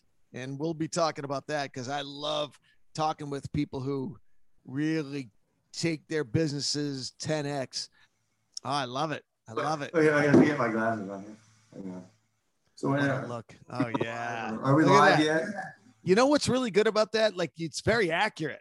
Like, you know what I mean? Like the logo looks exactly like it's really good branding where you're not going to mistake, like sometimes. As long as I have to wear my glasses everywhere, I'm not wearing them right now, but I have to put them on or people they go, oh yeah, that's you. Did you do any like case study or any kind of like field work on logos and what works and everything? Or was it just an organic, this is the color I like, and so that's what I'm going to do? Or, because everyone knows the importance of a good logo. Well, it went back to, I was the first, remember my protein when it first came out, I just put, my name on it and then the protein and all that. And it wasn't until, I'm trying to remember the year, might've been like 20 something years ago. I said, well, I'm going to put my face on there. And actually I just put my upper body up there and, and I put my arms together. I said, I'm going to put my image on there because I want people to know, 1, who I am. And 2, I want them to know that I stand behind my product. And so that's how I started out in that thought process. It was, I wanted to market and brand my face or my image, and that I was an actual person, not just a company or business or whatever, and was backing that up. So when I put together, or when I changed my look slightly, put my headband on, I said, well, I just need a logo, which is, the guy. Try to get that without a shine on it. You can see it. It's easy to recognize and have my colors. And we've used teal, black, and white in the early days of my protein powders and stuff. So we just went back to that, and I had my graphic designer work with it. And I said, no, do this, do that, and change this. And I said, now I'll simplify it. And bingo, 2 years ago, we probably have 15,000 of those out all over the Palm Beach area. Pretty soon, all over America, and then pretty soon all over the planet. When you say out, what do you mean? What's that? You said we have 15,000 of these out. What do you mean out? Where are they? We printed 15. I think I printed over. Well, I printed like 20,000 now. We got about 15,000 of those stickers. Those are stickers. These are here. Hang on. Let me spin around here. These are the stickers. There we go. Sorry about that. Those are there's no shine on them. Very cool. Because once we get the. Yeah. Nice. Sorry, a little bit of a glare there, but anyway, so I hand those out everywhere I go. Let me put a glass on so you see it. So we hand those everywhere I go, and now and locally people know, oh yeah, there's J-Rob, the Guru of Peace. And then, I mean, everywhere. If I valet park, I give them to the guys. Here's your tip, and here's your sticker. They put them on their cash box. They'll put them. I mean, everywhere you go. For some reason, people like that emblem. I don't know why. I like it. I think it's a cool looking thing. It has like a kind of like old school cholo style or something. It's just a cool looking image. And people are into collectibles, like and they love stickers. And so on their guitar case or on their, put them on something. Yep. Stickers. So, you put them on your suitcases. Like this different stickers from all over the world type of thing. And it's just a cool thing. It's a cool talking point. And they like, and it reminds me, because on the back it says, I wrote on these, that was the Diet Guru for that one. I don't think, you probably can't see it on there. But then after that, I put Hang Loose on the back. So, and then jrob.com. And then the new ones will say guruofpeace.com, my new website. Also, I have jrob.com and guruofpeace.com. So it will have that, which sends them, I have two websites, and one is for the peace movement, the Hang Loose, the peace and love and all that, clothing line. And the other one is for protein. So that's awesome. Let's talk about protein. Let's talk about protein, man, because, first to encapsulate what we've talked about so far, see if I've, if I can just put it into kind of simple marching orders for the people at home, primarily fruit and veggies for alkalizing reasons, for phytonutrient reasons, for fiber reasons, for hydrating reasons, they're just the perfect food. If you're going to do meat, I'm guessing you're going to want grass-fed, small amount. Make sure that the oil is an omega-3 oil, not an omega-6 oil. But that should be a smaller portion. And then if you're going to be doing, starches, you're much better off with a sweet potato than you are with a grain. Because the sweet potato is more of a slow starch. It's not going to give you a big sugar dump like the grains do. Is that accurate to say? Not necessarily. It's not 100% accurate, because it depends on, when you eat foods, it depends on what you eat them with. And if there's a fat buffer is better than anything else that I know of. So a certain amount of fat will slow the release of the sugar in the bloodstream, because fat slows the motility of the stomach, meaning the stomach, it just kind of digest, as it's starting to digest, it just moves food around. That's the motility of it. Well, that slows down with fats present for whatever reason. But anyway, that slows the emptying of the stomach. So what could take an hour might take 2 hours or 3 hours to empty out. So it's the slow emptying that causes a slower release, combined with fiber. Fiber can do that too, the breaking down of certain things and so on. The only difference between grains and like a potato or a sweet potato is the alkalinity of them. Most got it. Have a little more acid base, and potatoes and sweet potatoes are alkaline for sure. So, and one of the other elements, sorry about that. One of the other macros that helps to slow down the spiking of the sugar is probably your favorite macro in the history of macros, given what you do for a living. And that, of course, is protein. I can't think of a better guy to talk about protein than a guy who sold millions of dollars worth of protein and has formulated, that's the thing that's fun to watch about you, Jay, is you're never happy with like you're always improving and always curious and always tweaking this and tweaking that to come up with the best tasting protein on the face of the planet. Why is protein so important to have with every meal? Well, it actually you don't have to have it at every meal because your body will use or keep a pool of amino acids for later use. So that's kind of a myth.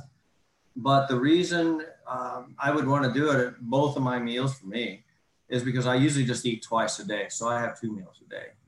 If I have another meal or whatever. So if I just did it at one meal, sometimes it's not quite enough protein. So I prefer to have it at each meal. And protein will slow down the release of carbohydrate into the bloodstream or sugar into the bloodstream.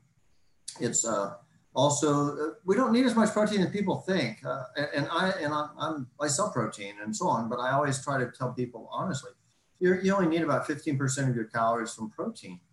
And so you can pick whatever source you want. But what's important if you don't do that, and I've done many personal experiments where I did not use any additional protein powder or anything, no meats, no cheese, no dairy, no eggs, anything like that, just fruits, vegetables, and more of a vegan style, but really vegan style without even going into beans and things to see, is this true? I just want to, is this real? So what I did, and I would train and I would see how I recovered and how strong I was by the rep count that I was doing in the gym. And I noticed that if my protein intake went below 15%, I got significantly weaker and I could not recover from training, and my muscles actually diminished. So I could tell my arm size, the circumference would shrink and so on. And so then I just added protein back into a certain value, a certain amount, and I would note when that was enough and when my strength returned. And that required, again, 15 to 20% was about the amount or percentage that I needed of all my calories. What was most important for training recovery is to make sure that and you can't just eat protein and expect to, and nothing else. In other words, if you're just eating protein, your body starts using protein as energy. That's not what you want. So if you're eating adequate calories and carbohydrate over here, and then you 20 to 15 to 20% of your calorie intake as protein, it works well because you're not using any of that protein for energy. It's not converting through whatever it's called. Not glycation, nucleo. I know what you're talking about. Yeah. Gluconeogenesis is when it's converting and over. That's it. Sorry, the term got twisted. But anyway, you're not doing that. You're not wasting the protein, and because that actually converts the muscle tissue to sugar, which can happen on a low carb diet. So, because you're running your brain, that's why your body breaks down the muscles. It just does. So, and if you're eating food, it will break down the meat or whatever it is that you're eating also to convert it to glucose to run your brain if you're not getting adequate calories. So in a fasting state or in a fasting state where you're eating only meat or something like that, it's wasting a lot of that protein, and that's difficult to do. So when you're not wasting and you're eating adequate calories and you're eating carbohydrate, protein can be utilized, which is why I like to have my protein shakes like this right here. When I have one of these, I try to make it, I put the juice, the cucumber, the veggies, the carrot, the celery, the spinach, the mango, and the banana in it, so that I have plenty of alkalinity, and then the protein, and so that it balances out the ratio. And then I use nuts in my shakes. So the reason when I make a shake like that, I put nuts in it. When I put it in the blender, if you don't have a fat in there, it foams. Yeah. So I always use a fat, and it just comes out perfect. Plus, it tastes good. It tastes right. Yeah. Better texture. Better texture. I don't want it. So when I use it, and my favorite for me is the egg white, but most people use the whey protein. Yeah. So there's a bunch of bullet points on protein in one of your books, and maybe I'll just do the bullet point and you can give me a quick why. And that way we'll kind of the case for protein has been made, but it's good for people who are really interested in why it's so good. So I'll go through the different bullet points in your book and you just tell me why. So protein, improves your mood? Because it stabilizes blood sugar levels. Moods are generated by the chemical brain neurotransmitters, dopamine, and serotonin and norepinephrine. Those are the three. So dopamine, serotonin, norepinephrine. If any of those get out of balance, then you have either an up or a down. You get sleepy, or you get too amped, or all of the above, or you just become erratic and moody. When you have, let's just say you consumed a very simple sugar and it spiked your insulin, and you didn't have a fat with it to stabilize or anything like that. So if you ate something sweet, and let's just say it was a can of pop or something like that. So you had that, and it spiked insulin and it spiked blood sugar levels. When it spikes, your body produces quite a bit of insulin, and that insulin then allows tryptophan to be shuttled into the brain.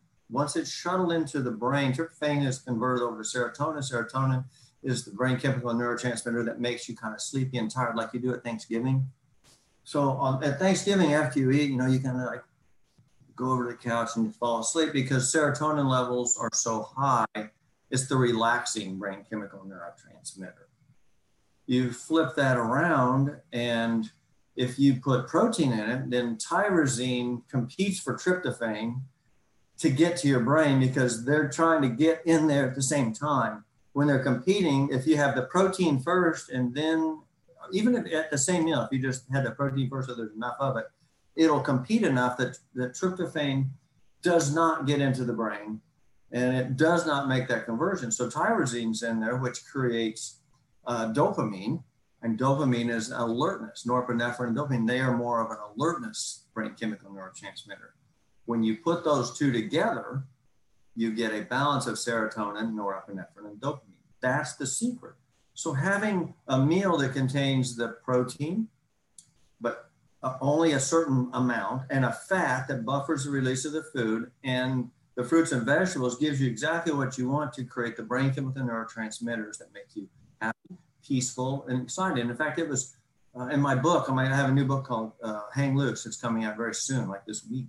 And in there, I tell about how simply eating a balanced meal has an effect on you're being able to hang loose. So if you just ate, and this happens to a lot of people that try to do like Atkins or any heavy meat-based programs, is they get so much tyrosine and not enough serotonin created, or tryptophan to the brain, so they don't get enough serotonin and they get way too much norepinephrine.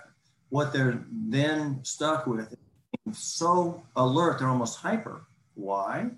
Because they don't have serotonin to relax them. So they find themselves up at night doing things. It's like, hey, it's midnight. I'm not even tired yet. I have so much energy. Well, they don't realize it's just their brain chemical neurotransmitters that aren't allowing them to relax because they're getting hyped. So if you back that off, put in the carbohydrate with the protein, it's perfect. If you just do the protein, it doesn't work. Even protein-only diets don't work. It's always the balance of those, and that has to be in there. And it's best if you have a protein with a little bit of fat. And I prefer plant fats myself, like nuts and seeds and so on. But I notice it, Jay, when I don't put a protein in. There were a lot of times where I've tried everything, probably just like you. And the times I tried, when I was in LA, I did vegetarian for about 6 years, and I liked it. But the older I got, here's my suspicion. The older I got, the harder it was for my body to keep dealing with the insulin spikes. So in other words, I got less and less efficient. I got less and less sensitive to the insulin, and I got less sensitive. And I suspect that I started to become pre-diabetic, and it's just age. It's just eating a lot of carbs, and not having it be uptake slowly. So I was eating a ton of carbs for year after year after year. And my body just, it could handle it for a long time because the organs were young and vital and robust. And the older I got, the harder it became. And it took me a long time to figure out how not to crash and how not to, And that is, if I'm going to make a sweet potato soup, which I love, I better put some turkey burger in there. It's just the reality, because if I eat that sweet potato and then I do a salad, and I have a piece of bread, whatever, I'm going to be going to sleep for 3 hours. I'm going to be going to sleep for 3 hours. That's where a certain amount of fat comes in handy too. A lot of people, I don't want to eat any fat at all. I go, no, because your body, one, likes it. Two, it tastes good with those foods. And three, they're essential. Fats are essential. So when you have fat and protein and those two bases are covered, you got it made. And then you just need the alkalinity and the carbohydrate to run your brain. And you're a happy camper, like you found out. When you try to isolate these things, and I'm just like you, I'm insane when I go to doing diet experiments. I'm just total guinea pig. I don't care what it is. I'll do it until it makes me ill. But I want to know, does this work or not? Does it work just to eat fruit or not? It doesn't. I've tried it. It does not. I wish it did, because I like it. But it doesn't. I don't care what they say. It doesn't work, and it never will work. And you just keep doing it. After a while, you're going to make yourself ill. So it's close to that. I mean, we're not that far away from having a lot of fruit, but you have to have the vegetables. And I think we've evolved to the point where we do need a small amount of starch, and there's a certain amount of protein we have to have. We are not monkeys anymore. Yeah, it's funny. I think I was in New England, and I had a winter. I was a vegetarian, and it was a long winter. It was Boston. And somehow when the sun came out, it was spring. It was probably a Red Sox game, but we all went, and I got weak, and I ate a bunch of meat with a couple of my fraternity brothers, ate a bunch of meat, and we were walking to Fenway Park. And so it was sunny. So it was a combination of sun and meat all at the same time after being trapped in a house in winter, right? It's like COVID, being a vegetarian or a vegan during COVID for 10 months, getting no essential, getting really no complete proteins. And I know you could do it vegetarian, but I didn't know how to do it back then. Oh, I felt so good. I said, oh, and then I realized how bad I had felt over the winter. I realized how creaky and achy I was when that went away, when I was out in the sunshine. Like you said, I try everything and I see what works. And so far, it's exactly what you say. It's getting my macros, getting my oil, getting my protein, and lots of veggies. And then at night, I think I told you this, there's a couple times I tried to just do moderate fruit and veggies. It's probably because of some mistaken notion about the candida, about the fungus. And so I was kind of trying to cut it back.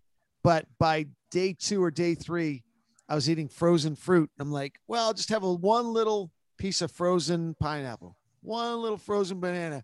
And after I ate the first one, it was this, because my body wanted it. Like it was so hydrating and so, I don't know. I got to trust my body to some degree. Hopefully it wasn't the buggies talking. Now, the most desired food by the human body is definitely fruit. There's no doubt about it. And anybody can test this against what I'm saying just by common sense and simple trial and error. You give the first food to a small child at 5 months when they're still breastfeeding, and you want to introduce solid food. You don't introduce an egg yolk or an egg. You don't introduce a piece of fish, You don't introduce meat. Here, have a steak. You give them, not all societies do this, but most do, a fresh fruit that's mashed up, like a banana, a mango, or mango, any fruit, just soft and mashed up. And that's the child's first solid food. We naturally want that. Well, that doesn't change as we get older. After we're weaned, and we can introduce a few other foods, but that desire for fruit, which is, we've evolved through it and we still have it. We're tropical animals. We don't live in the cold well. We don't have fur coverings. We don't have those things. We can only survive where it's very warm. I'm in North Palm Beach, Florida, and it still gets a little nippy down here. And this is very close to Hawaii's climate. I mean, but when it gets to 50, I about die now. You know the feeling. Oh yeah. Oh yeah. Here too. Yeah. So I'm acclimated to warm and not wearing very many clothes, like a pair of trunks all the time. And that's it. So that's what we're naturally drawn to. We can see fruits from a long distance on a tree. You see, you know, the mangoes grow all the way up into Tampa too, or do they stop like coconuts? I don't know. I don't know if they grow up here. I think they might stop down by Sarasota. Anyway, we're down south in Palm Beach County. And so mango trees, banana, papaya, all tropical fruits grow well. So if you get back and they start getting ripe, they start turning that reddish, and there's like hundreds and hundreds of them on these huge mango trees. It's my favorite fruit, by the way. Oh, yeah. Oh, yeah. You can see them from 200 yards away. Well, that's why our eyesight is designed to see red and very bright colors like oranges and so on, and yellow. Why? Because that's the food we're seeking that we want to be able to find if we were having to be hunters and gatherers. Oh, I'll eat a whole, I'm sorry, go ahead. No, go ahead. No, I was gonna say, I'll eat a whole, Costco has these 3-pound bags of organic mangoes and they cube them, they're in chunks. Oh yeah. I'll eat, that's about 2 sittings for me. That 3-pound bag is 2 sittings.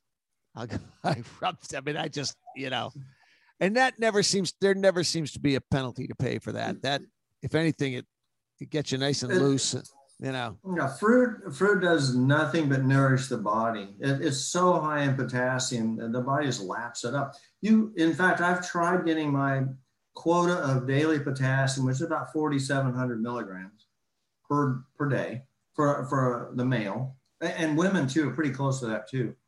I've tried it without having much fruit, and it's next to impossible. Yeah. Get that. You'd have to be eating like a 2-pound tub of spinach or something, which is not appealing to me, as instead of like a honeydew would probably give me half of my daily. Yeah.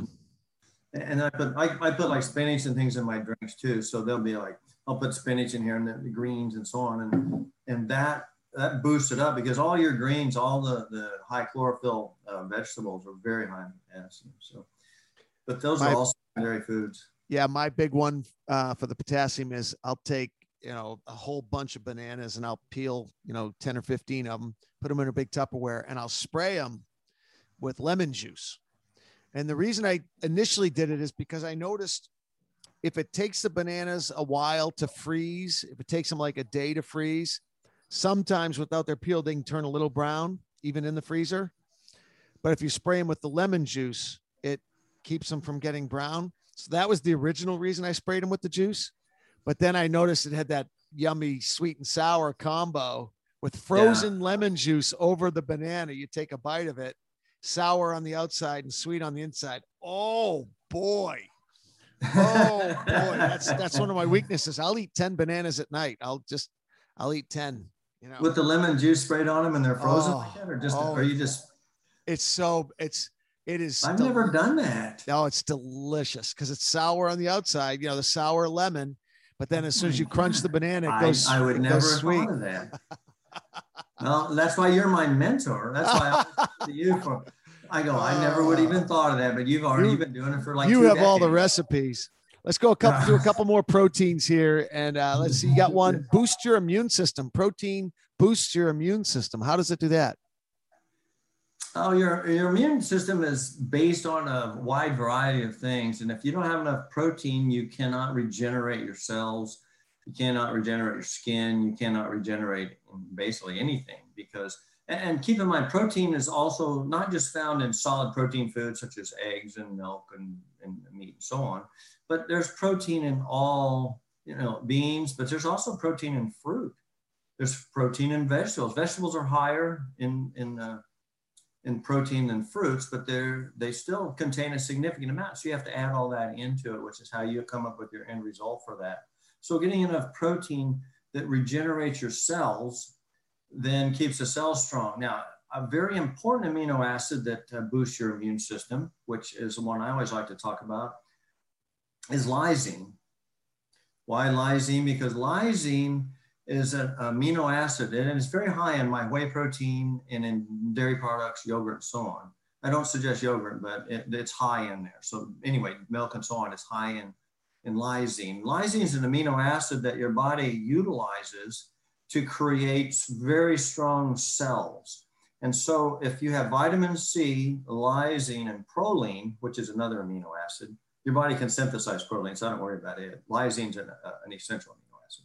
So if lysine and vitamin C are there in place and strong, the cell becomes very strong. So if the cell is strong and you have an invading, say a virus over here, it cannot get through the cell wall. It cannot go through there and travel across your body. So the cells are put together and they're tight, and then you have a virus that tries to get through, it can't. Why? Because it's just like they're glued together, and the cell is so strong you cannot get through that. Oh, take out tryptophan. The cell wall becomes more permeable and things can travel through it, such as viruses, bacteria, fungus, things like that, but especially viral. That's how you get a viral infection. A lot of times people get a viral infection during the holidays. They get like a herpes simplex, like a cold sore. That's just simply, that's not like a dormant chickenpox thing, but what it is, it's just a virus that's on your skin or on your lip in this particular case that it's always there. They're just dormant because once they're there, they don't go away. Your body just keeps them in check. But once lysine goes low, so at the holidays, especially, people start eating more nuts and peanut butter and more junky foods, but especially the higher the food is in arginine, which is the antagonist of lysine, then lysine diminishes and arginine goes up. What arginine does, it doesn't allow the cell to become tight. It allows things to become more loose and free flowing and so on. So the arginine loosens it up and allows a virus to spread or to go through the cell and travel. So once that happens, and once it can freely move about the cabin, because lysine's low, you suddenly will get a cold, an upper respiratory infection, a sore throat, a nasal infection, a sinus infection, or herpes breakout.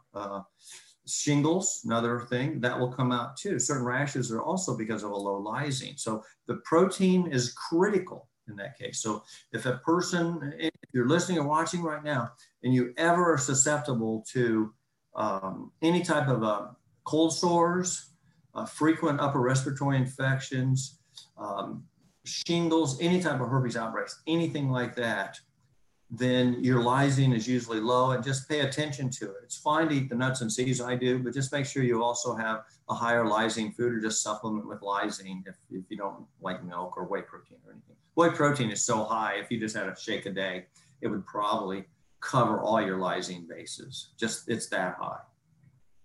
How does protein reduce food cravings and, like late night snacking type of desires? How does it actually, what's the science behind it?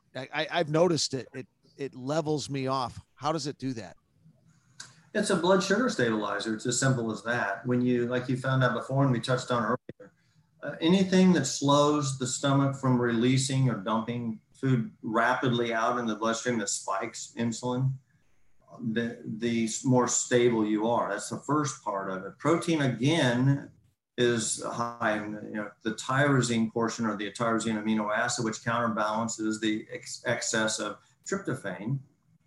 And tryptophan, when it's in check, then you have brain chemical neurotransmitter creation that doesn't have too much serotonin, too much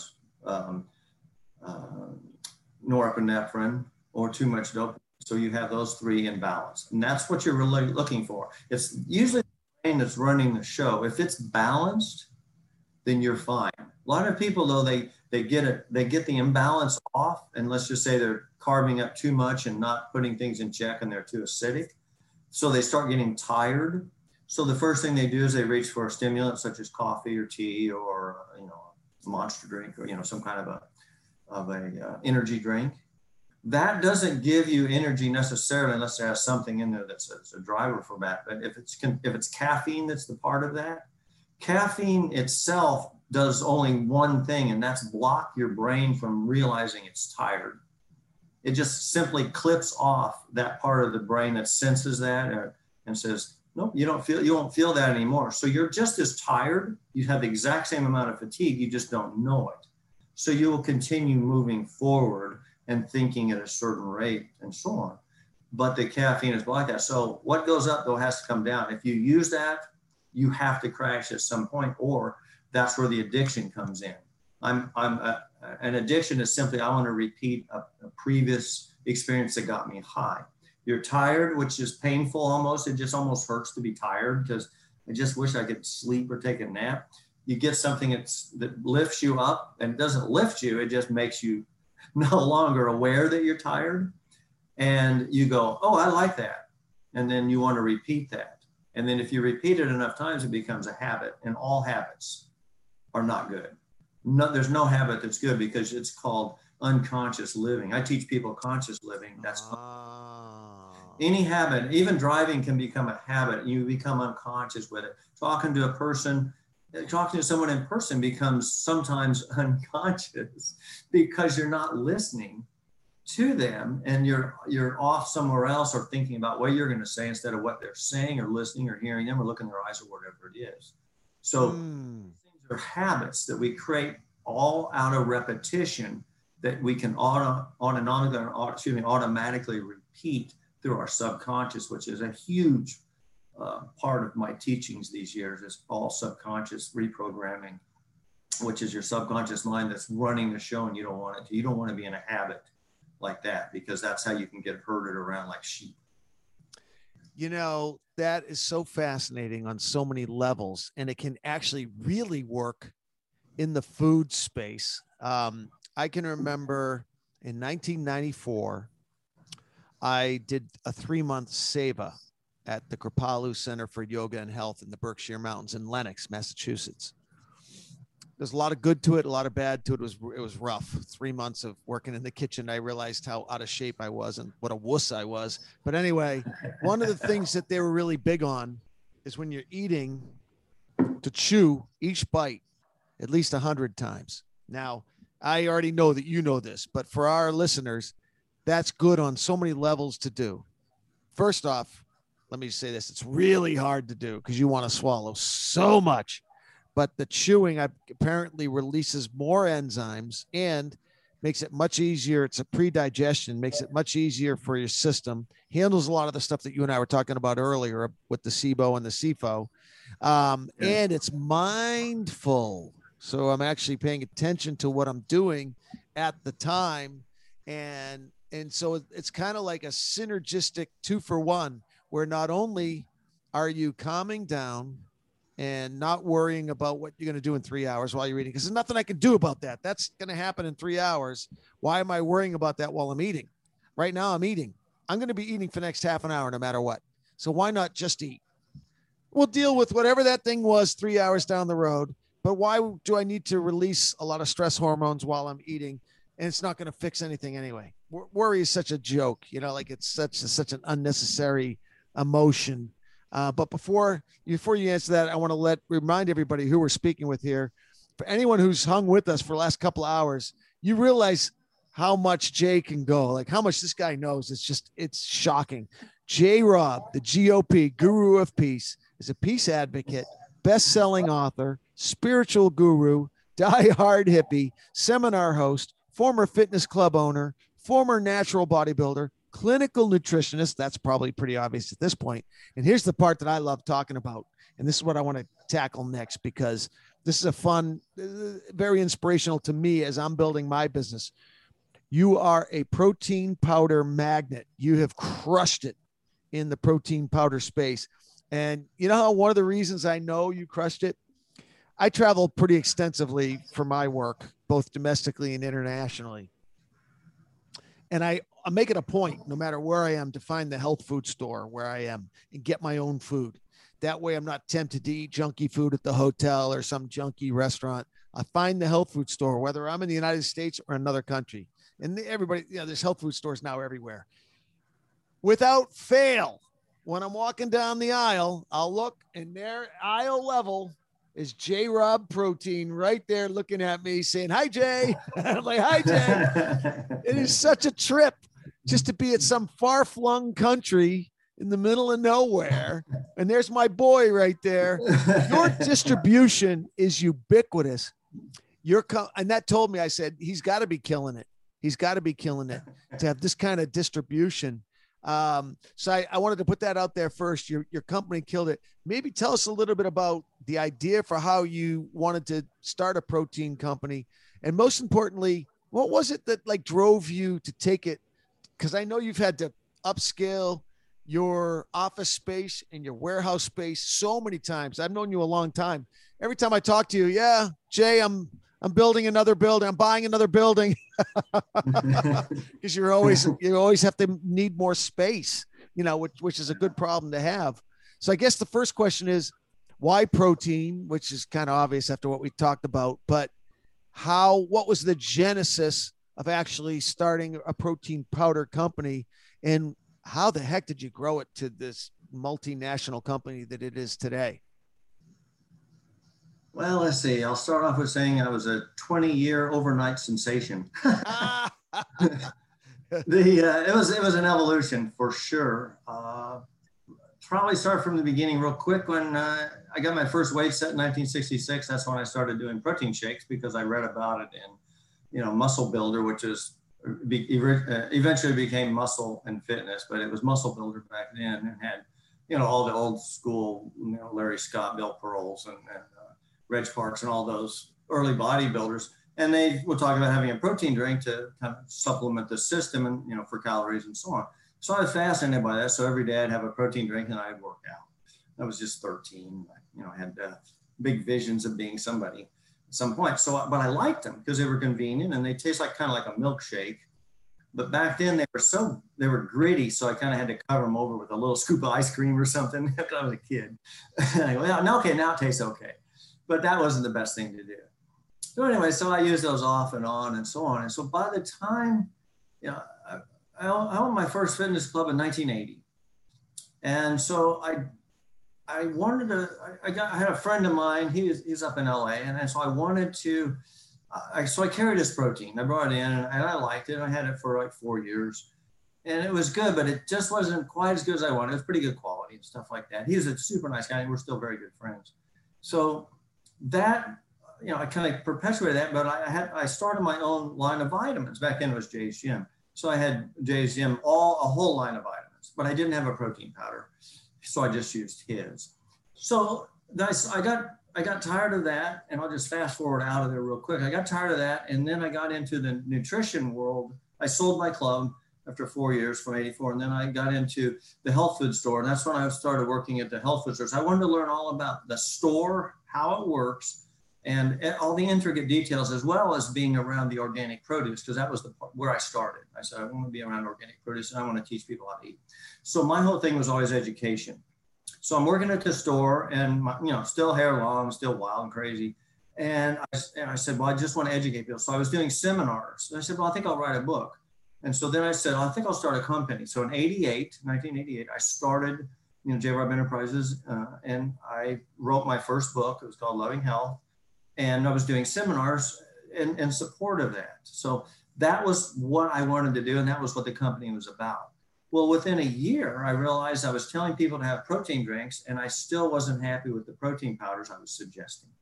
I didn't want soy protein because they were very gritty, and I didn't think they were the best at the time for a person to take. And they were, they could be estrogen dominant. There were all kinds of issues I had with them, but I didn't want to recommend that. So I was at the health food stores because I'm still working there. And I said, hey, we only have soy protein. I don't see anything else. My roots are in bodybuilding. We always used milk and egg protein back in the day.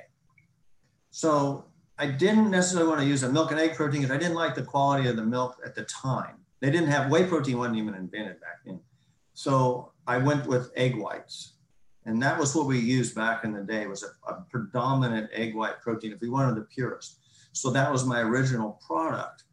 So in 89, I put that together and I got with a contract manufacturer and I said, this is what I want, formulated exactly the way I wanted it. Stevia didn't exist. It wasn't even legal in the country, so I couldn't even use any of that. So I got it as smooth and as best I could taste and smooth as I could just with flavoring, and launched it. And by golly, people loved it. But it wasn't an instant success because people didn't know about it. They didn't know what protein was for. So that was where I came in with, okay, so I got to do something here. I'm bringing this to moms across the country through health food stores, and they don't know what they're buying, and they don't know why they're buying, and they don't even know what it's for, because they would say, well, I don't want to bulk up, or I'm not a bodybuilder, I don't want big muscles. That was exactly what they said. And besides that, they're all gritty. Everybody said the same thing. And I just kept hearing it over and over again. So that's where I got into, okay, well, let me do a little taste test. And so we would I'd do a seminar and then I'd do a taste test, or I'd go to the store and just then taste test it out. Because once people tasted it, I knew I had them. But it was a slow process. I mean, it took a long time. And I had to, I'll do this as quickly as possible because it's very important to hear this story as far as a business perspective. Started that in 88. And by 1993, I was really not showing, I wasn't that profitable. I was still managing the health food store and running my company, working 16 hours a day. And so I was doing that, but I didn't have it in enough stores. And I didn't have the distribution I wanted. I was the distributor, so I wasn't using the distributor. So we just didn't have the penetration yet. And I said, what's holding me back? What's holding me back? So I said, gosh, I got to get something going here. So I wrote a book. I wrote another book. The other book was a slightly different book. So I wrote another book and it was called The Fat Burning Diet. And I taught people how to use a protein powder and how to burn fat with food. And I did it in a unique way because I was really big into raw foods and so on. And it was a carb cycle program like I used for bodybuilders, but it would be fruits and vegetables and so on for the carb loading. And then it would be lower carb during the 2 days. It was like 2 days down, 1 day up type of a cycle and so on. But it worked like a charm for burning fat away. So that's how I set that in motion. I started doing seminars on how to burn fat with food, and it was that took off. So then I got on TV, and then I became the fat burning chef on TV, and then all these things happened. And at the same time, though, I had gotten into subconscious reprogramming, and I'd gotten an audio series that you could listen to. And so at night, I just put my headset on and go to bed. And it would lull me into a theta state, brainwave theta state. And then it would say how great I was and how successful I was and so on. It was somebody was telling me as if it was my grandmother, and I was a little child. I'm down here, a little child. My grandmother's going, you can't lose. You're a winner. Everything you touch turns to gold. You're the best. You're the smartest. You're the everything. And it's not a boastful, egotistic thing. It's you want your subconscious to know you're unstoppable. So I did this, and I tell this with all sincerity to all your viewers and listeners now. It was a huge change for what I was doing because, like I said before, I'm going to always give all the glory to God first. But I said, God, you show me what I need to do. And I had some negative thinking subconsciously going on in my life, and it kept sabotaging me. I thought, why isn't my business taking off? Why isn't this happening? I was just putting the brake on. Maybe I didn't want to be successful. Maybe I didn't feel I deserved it, whatever it was. Once I got into subconscious reprogramming, that foot came off the brake and the accelerator went forward. The first year I used audio recording and launched my book, our sales doubled. That's unusual. Wow. After 5 years in business, 5 years, boom, they doubled. So I said, whoa, this is serious. So I just kept listening to it, and I made my own. I recorded my own stuff. I'd say exactly one of them. You're an incredible speaker. When you're on TV, words flow out your lips. You know, whatever I wanted to say, and you believe it because it's your subconscious that you're actually programmed. It's not an ego trip at all. It's a confidence trip. It's a knowing trip. It's an understanding that I'm unstoppable. God has just instilled me with everything I need to bring to the world, and I don't have to fear anything. Fear's gone. So then I got into an audio recording, and it was, you're going to become a millionaire in 3 years. This was 1996. So business was going good. So I doubled the first year I started using those. The next year I went up 40%, which is still unheard of, 40% jump in business when most people are climbing at about 5% or less. So I jumped 40%. So I got to listen to that recording. The next year I jumped 40%. The next year I jumped 40%. So 3 years later, after I started listening to the audio recording, How to Become a Millionaire in 3 years, my CPA calls me up and says, Jay, sit down. I go, what? And he goes, you're officially a millionaire. I go, you're kidding. I said, and I just thought, wow, that worked. You know, because I hadn't really listening to it. I just faithfully listened to these recordings. And I said, I can't tell people enough how it changed my life, how it changed my business direction. And to this day, I still use those. To this day, I have them in my 21-day life reset program online and so on. Why? Because they work. But at a 40% clip, which is what I stayed at for 20 consecutive years, average 40% growth, which is kind of unheard of. Wow. So we have penetrated 10,000 stores in America. And again, I'm not telling you, please don't think I'm boasting here. I'm not telling you this because I'm tooting my horn. I'm telling you this because if you want to be successful at anything, put your heart and soul and passion into it, give your faith and trust to God, and go for it without fear. And if you got fear, figure out how to get rid of it. How do you do that? You can try consciously, but you have to subconsciously remove the fear factor. It has to be removed, or it's going to be a thorn in your side that's silent, and you'll never know it. You'll never know that that brake is on. It's telling you you can't do something when you know you can. And you will believe the subconscious over the conscious every single time. 95% of the time, you're subconscious, 5% you're conscious, unless you're Jay Jordan. And then you're going to be often chewing 100 times, and then you're conscious. Be conscious. Use your subconscious only when you need to as a fallback. And that's where we went with that. And now, you know, and all the stores, and then Amazon came out, and I did seminars all over the country, and I just became visible. And I always wanted to witness. I have a spiritual journey with that. I always wanted to witness and give the glory outside of what we were doing, and say, you know, hey, this is because God blessed us well. I want to share it with you. And this is how you do it. If you want it, it will happen. I saw a lot of people that didn't, and I knew why. I'm changing that now. I have a 21-day life reset program out that tells kind of the whole story of how to find peace and put the peace and love back in your life. It's a subconscious, it begins off with the subconscious reprogramming on day one, called a mind reset. And that mind reset is the foundation for changing your direction in life. It's kind of like you're doing the hokey pokey and you turn yourself around. That's what it's all about, as we said. That's what it's all about. So anyway, it's subconscious is what you do. You can try all these other things. It works for your health. It works for your happiness. It works for your spiritual life. It works for a marriage. It works for any relationship. It works for friendship. It works for anything that you may have. You have to think of it this way. When you were zero to 6 years old, you were programmed, and you have no control over that. You don't know what you were told from 0 to 6. You don't remember. But whatever it was, it's still with you because that got programmed, because you're a sponge from 0 to 6. So that's there. If it was good, and God bless my parents, they blessed me with a lot of good stuff. Some negative stuff that I had to like iron out through this. But for the most part, they gave me a good moral foundation, ethics, and I'm ever grateful for that.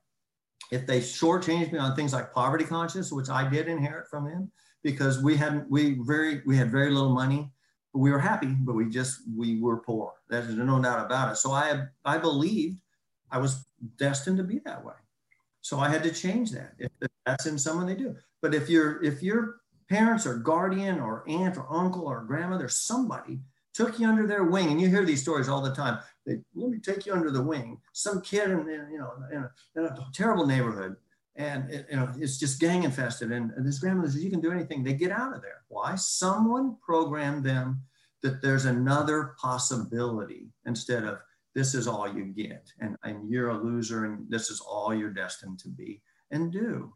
And that's why the spiritual part is so important. The meditation, clearing the mind, keeping the subconscious clean and reprogrammed and pristine. That's the secret to success. And then being willing to roll up your sleeves and go to work. Now, although I don't call it work, I go to play every day. Yeah. Well, that's what shows your passion for it. I think, yeah, the thing to add to that whole mix is find your passion, right? Like find what it is. Like here you are for 2 hours, like just riffing. Think of how many times you've riffed on nutrition, right? And here you are just as fresh as the day one you riffed on nutrition as an 8-year-old. And here you are doing it for the probably 119,000th umpteenth time.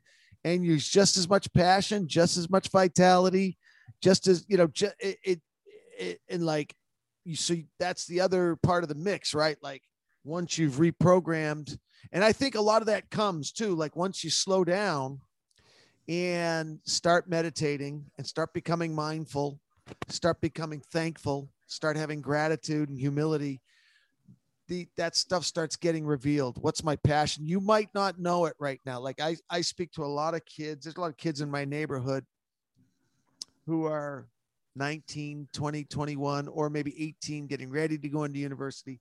And they're all terrified because they think they're already supposed to know every single thing that they're going to do. And I said, relax.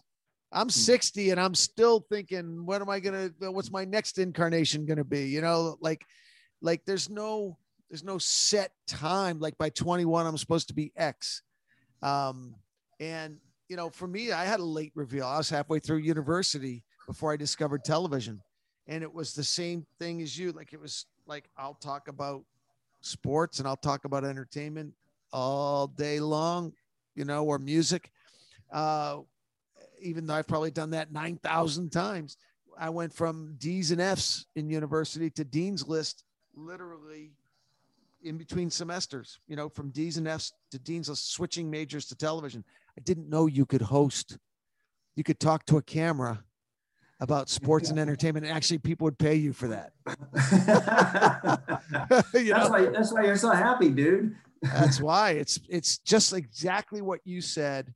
I've been doing it 35 years and I don't feel like one day of it was work. Not one day of it was work.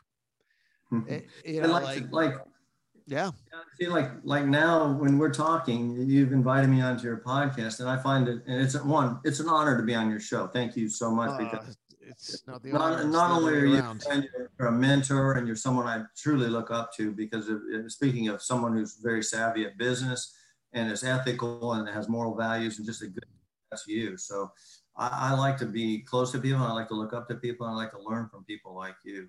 So it's just that, what a powerful relationship you and I have, because I feel like it's 100% the other way. So that's a blessing when you meet a brother like that, you know, like who's just inspire me and you motivate me and you educate me. So I can't send it back your way strongly enough. Like Patrick Swayze said to Demi Moore, the ditto. So that's so true.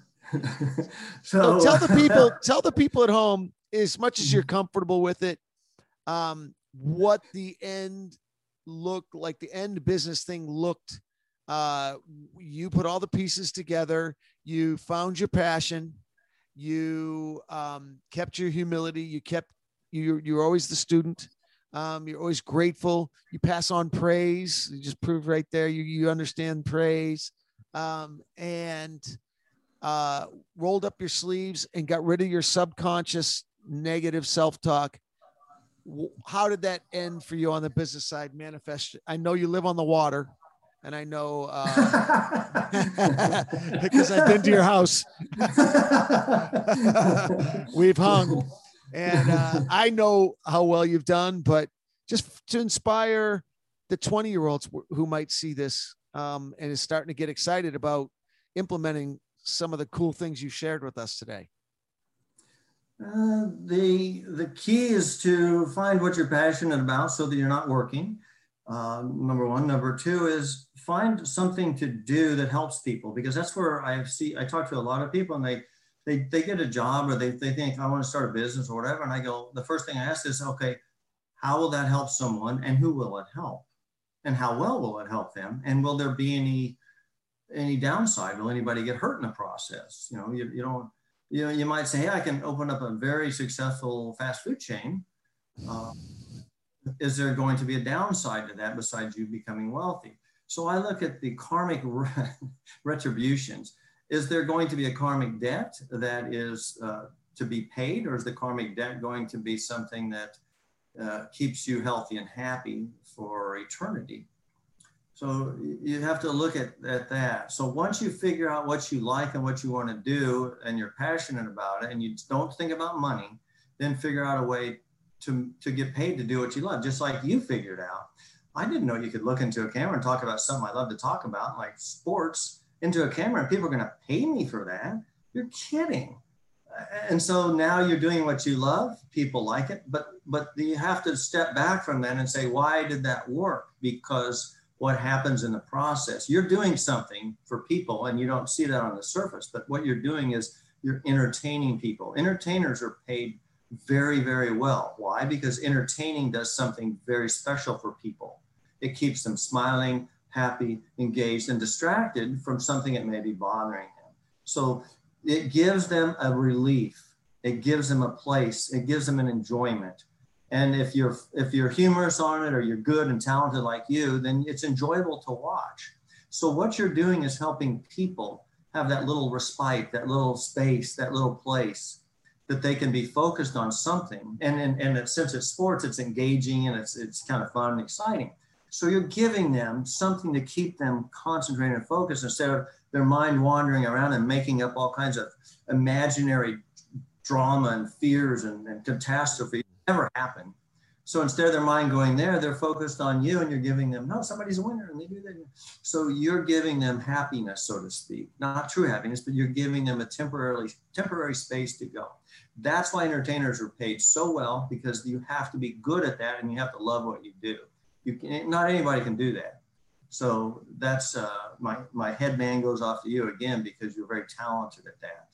So that's very important to know that what you're doing for people. If people come to me and they say, hey, I have a product and I said, why are you doing that? Why do you want to produce this? I've had people come to me and say, hey, I want to make a protein powder. You know how many people told me that? I want to do a protein powder. I want to be like you. I go, oh, thanks. So now I'll take a compliment, but now we're going to be, arch enemies. You're going to be the competition.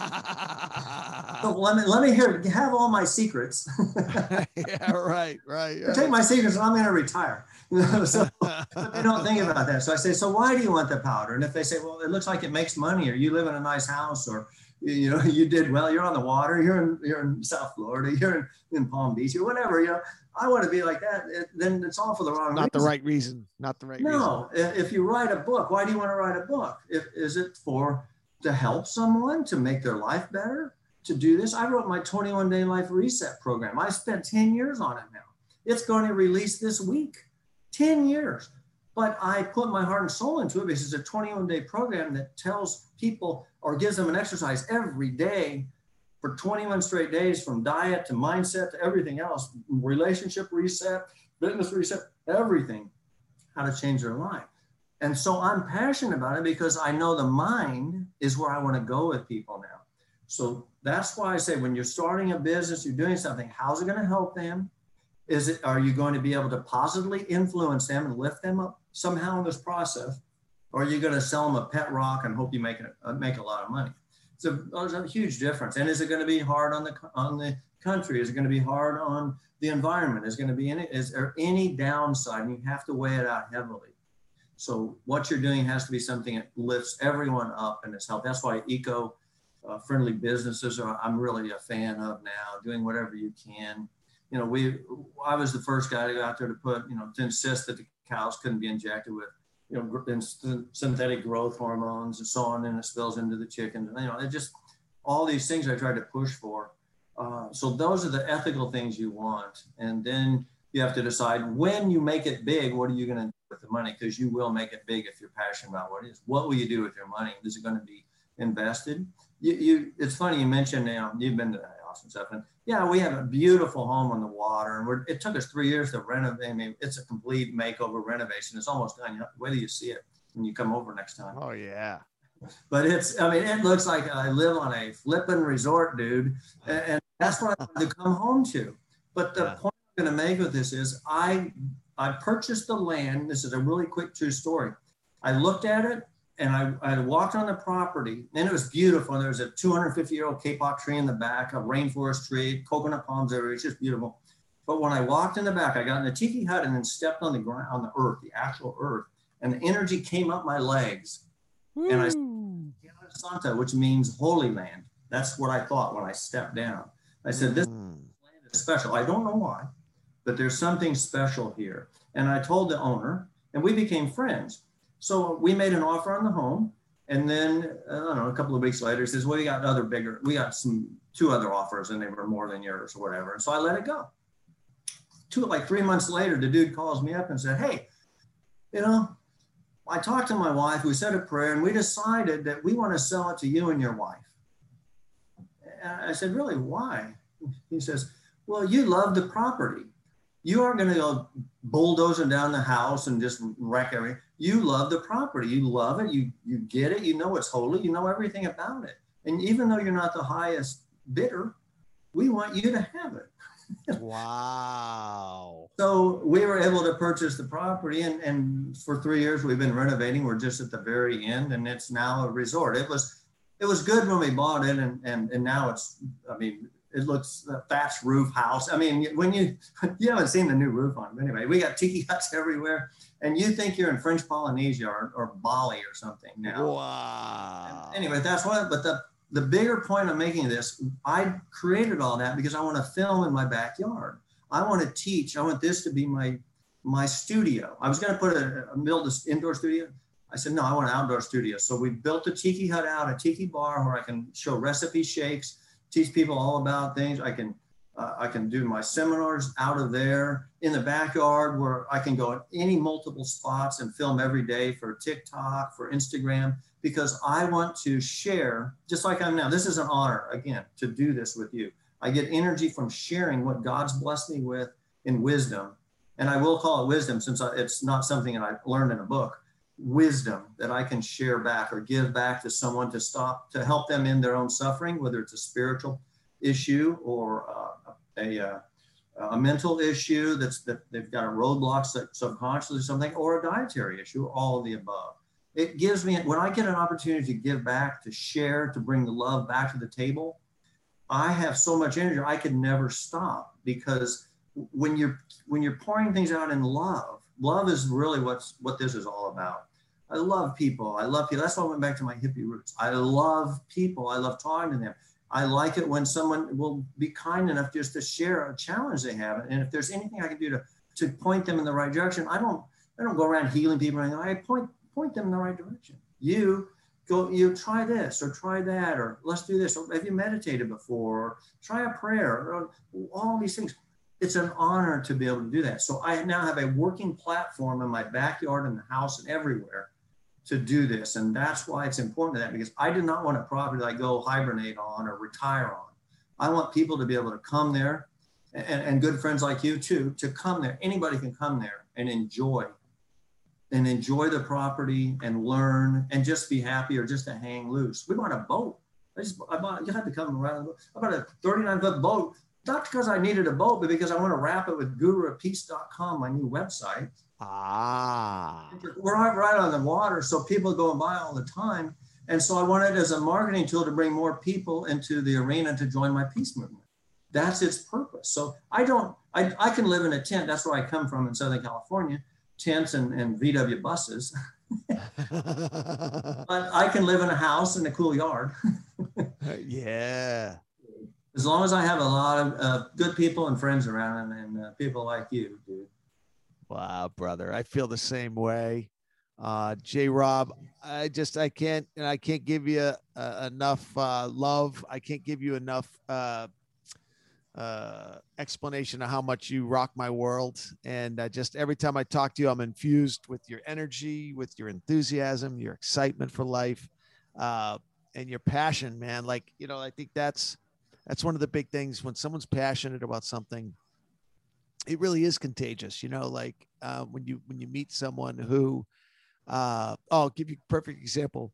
This guy reached out to me about 2 months ago. He had a thick Irish accent, and it could have been a Northern English accent, very thick. I think it's Irish. Anyway, he says, "You don't know me, Jay. You don't know me, but I know you." I'm like, "Oh, okay." He said, he goes, "I was the financier for the Belfast fights you used to do."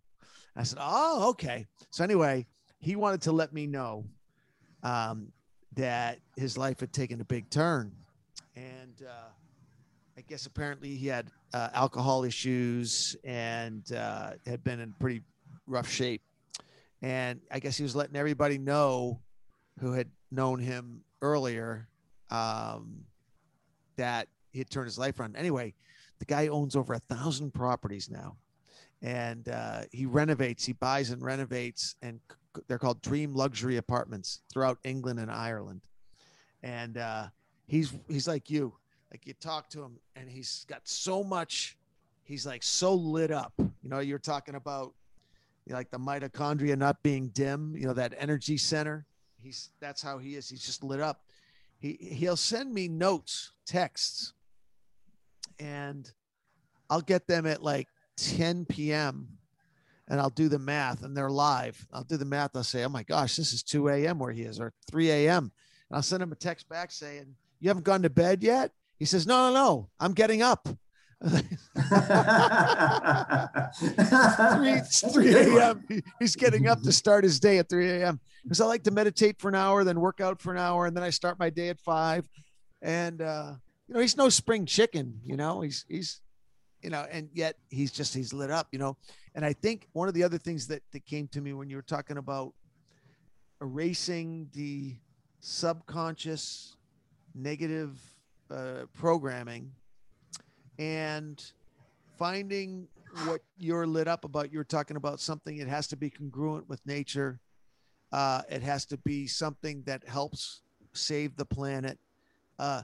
When you're lining up with those types of truths for you, and they're kind of no-brainers, like your company nourishes people. It's kind of like a no-brainer. Like you can feel we're good about that. Like what I do nourishes people, whether it's physical nourishment, mental nourishment, spiritual nourishment. You can feel pretty good about nourishing people. So once you're erasing that subconscious and you're looking at what your forward is, you said you put your foot on the gas pedal. When you take that foot, it's easier to take that foot off the brake, and then it's easier to put your foot on the gas pedal when it's something that is like, oh, I want it. This is like what I want to do anyway. And I don't have to have the brakes on. No, we're telling you, you don't have to have the brakes on. And you've always wanted to put your foot on the gas anyway, because it's something you wanted to do anyway. So it's a double plus. You're taking your foot off the brake by erasing the subconscious negative self chatter, and you're given permission to put the foot on the gas, which is what you've wanted to do your whole life anyway. Yeah. And before you were actually kind of like, a ship without a rudder. You didn't have your foot on the brake or the gas. You're like free falling because you're not involved. You're not diving headfirst into your passion. You're not diving into your dream. You're afraid to dream. So sometimes you have to remove the fear, because fear is what stops people from following their passion. They'll come up with 10 different excuses not to do something, when none of them are valid, because none of them are real. They just imagine them. None of them ever even happened. They have no idea. They're not real. If they'd happened, they said, yeah, I tried this, and for 10 years I tried it and I failed. And I'd say, well, your subconscious is messed up. But if they did that, different. But people won't even try things simply because they're afraid, because they're going to be ridiculed, or somebody's going to make fun of me, and I'm not, I don't want people to think I'm this or that. And I go, get over yourself. The first thing you have to do is lose yourself. Don't think about losing weight or lose yourself. Get out of the way. Once you go, you can do anything. But if you're focused on you, if you're over here taking selfies, another selfie today, not that selfies are bad. It's just that how we use them, how we get caught up in them, how it reminds us of our little self and not the big picture. Take pictures of other people more often instead of yourself. That's usually a better way to do it.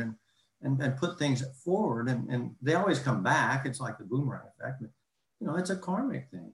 It's so simple when a person understands it's their own mind that's creating the problem. And I know this sounds different than a lot of people believe, and I used to believe differently too, is that if you are consciously caught up in yourself to the point where you can't move forward, you're always going to be stumbling.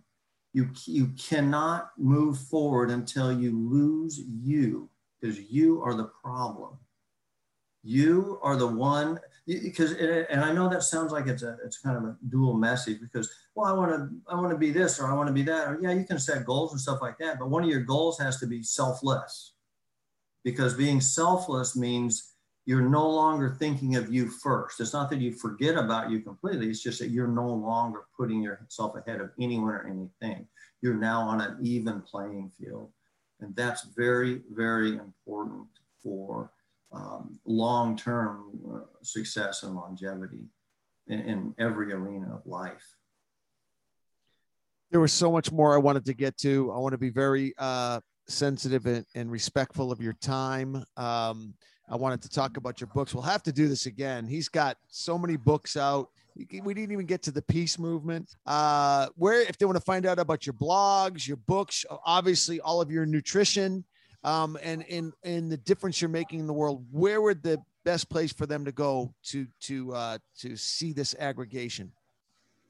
jayrobb.com. That's JAYROBB.com is my long-standing website. It will point them to my protein and everything about protein, as well as it will also point to my other website if you want to go across the membrane and get to the other side over there. It'll take you to the guruofpeace.com. That's guruofpeace.com. And I'm the Guru of Peace, so I'm the GOP. That's my stage name for my music. So either jayrobb.com, 2 B's, or guruofpeace.com.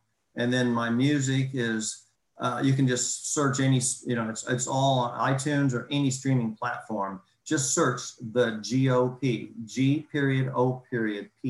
That stands for Guru of Peace. The Guru of Peace, or the GOP with periods. And it will take you to my music and my album Hang Loose. All the songs on there are about peace and love, but they're all old school rock. So you're just going to hear them jam. Well, I want to thank you, my brother, for all of your help and all of your advice and all of your love over the years. Made a huge impact on me. And I just really want to acknowledge that. Thank you. Well, you've had a huge impact on me. And again, it's an honor to be on your show. Anytime I can get to share what I have to share, it's what makes my day. I don't want to spend 10 years researching something and then I'll share it with someone. I want everybody to know about this. And I'm now at the point of, I took 10 years off to gather more information and correct new life. Now I'm going to launch it out. And this is one of the first podcasts I've done. I've done only a couple more, but I'm going out to the world again now with the peace movement and with my new website and clothing line and everything. Because, I decided that what I want to do from here forward is teach people all about peace and love and how to put it back in their life. And that's why I put the sunglasses on and I made the emblem. It's time. And then I teach people how to in an uptight world, brother. Oh, that's awesome. Because that's where it's all at. That is so awesome. They broke the mold when they made you, man. You are so too, beautiful. Brother. You're just a beautiful man. You are too. We're gonna have to get together again. We'll rock the dock down there. We'll get on the boat. We'll rock the gas ball. Put the tunes on. We'll have some fun. Next time I'm down there, man, I'm looking you up, brother. at the GOP resort. Yeah, baby. Talk soon, my brother. I love you. When you're ready to chill, put your wang bang, hang loose. Hang loose. Get your arm, hang loose. Life is way cooler when you know Ferris Bueller. You don't need no class when you got a hall pass. Hang loose. Hang loose. Forget your alma mater, pound the bean. You're listening to For the Fighter in You, United Fight Alliance, for the fighter in you. Listen to us on Apple Podcasts, Google Podcasts, Podbean, Spotify, and Amazon Music. Watch us on NBC Sports Network, CW and ABC, and the United Fight Alliance YouTube channel. United Fight Alliance, for the fighter in you. When it's always warm and sunny, get out of that rut, grab a cold coconut, hang loose. Hang loose. Get down to the thrill, go walk your poodle when you're ready to chill.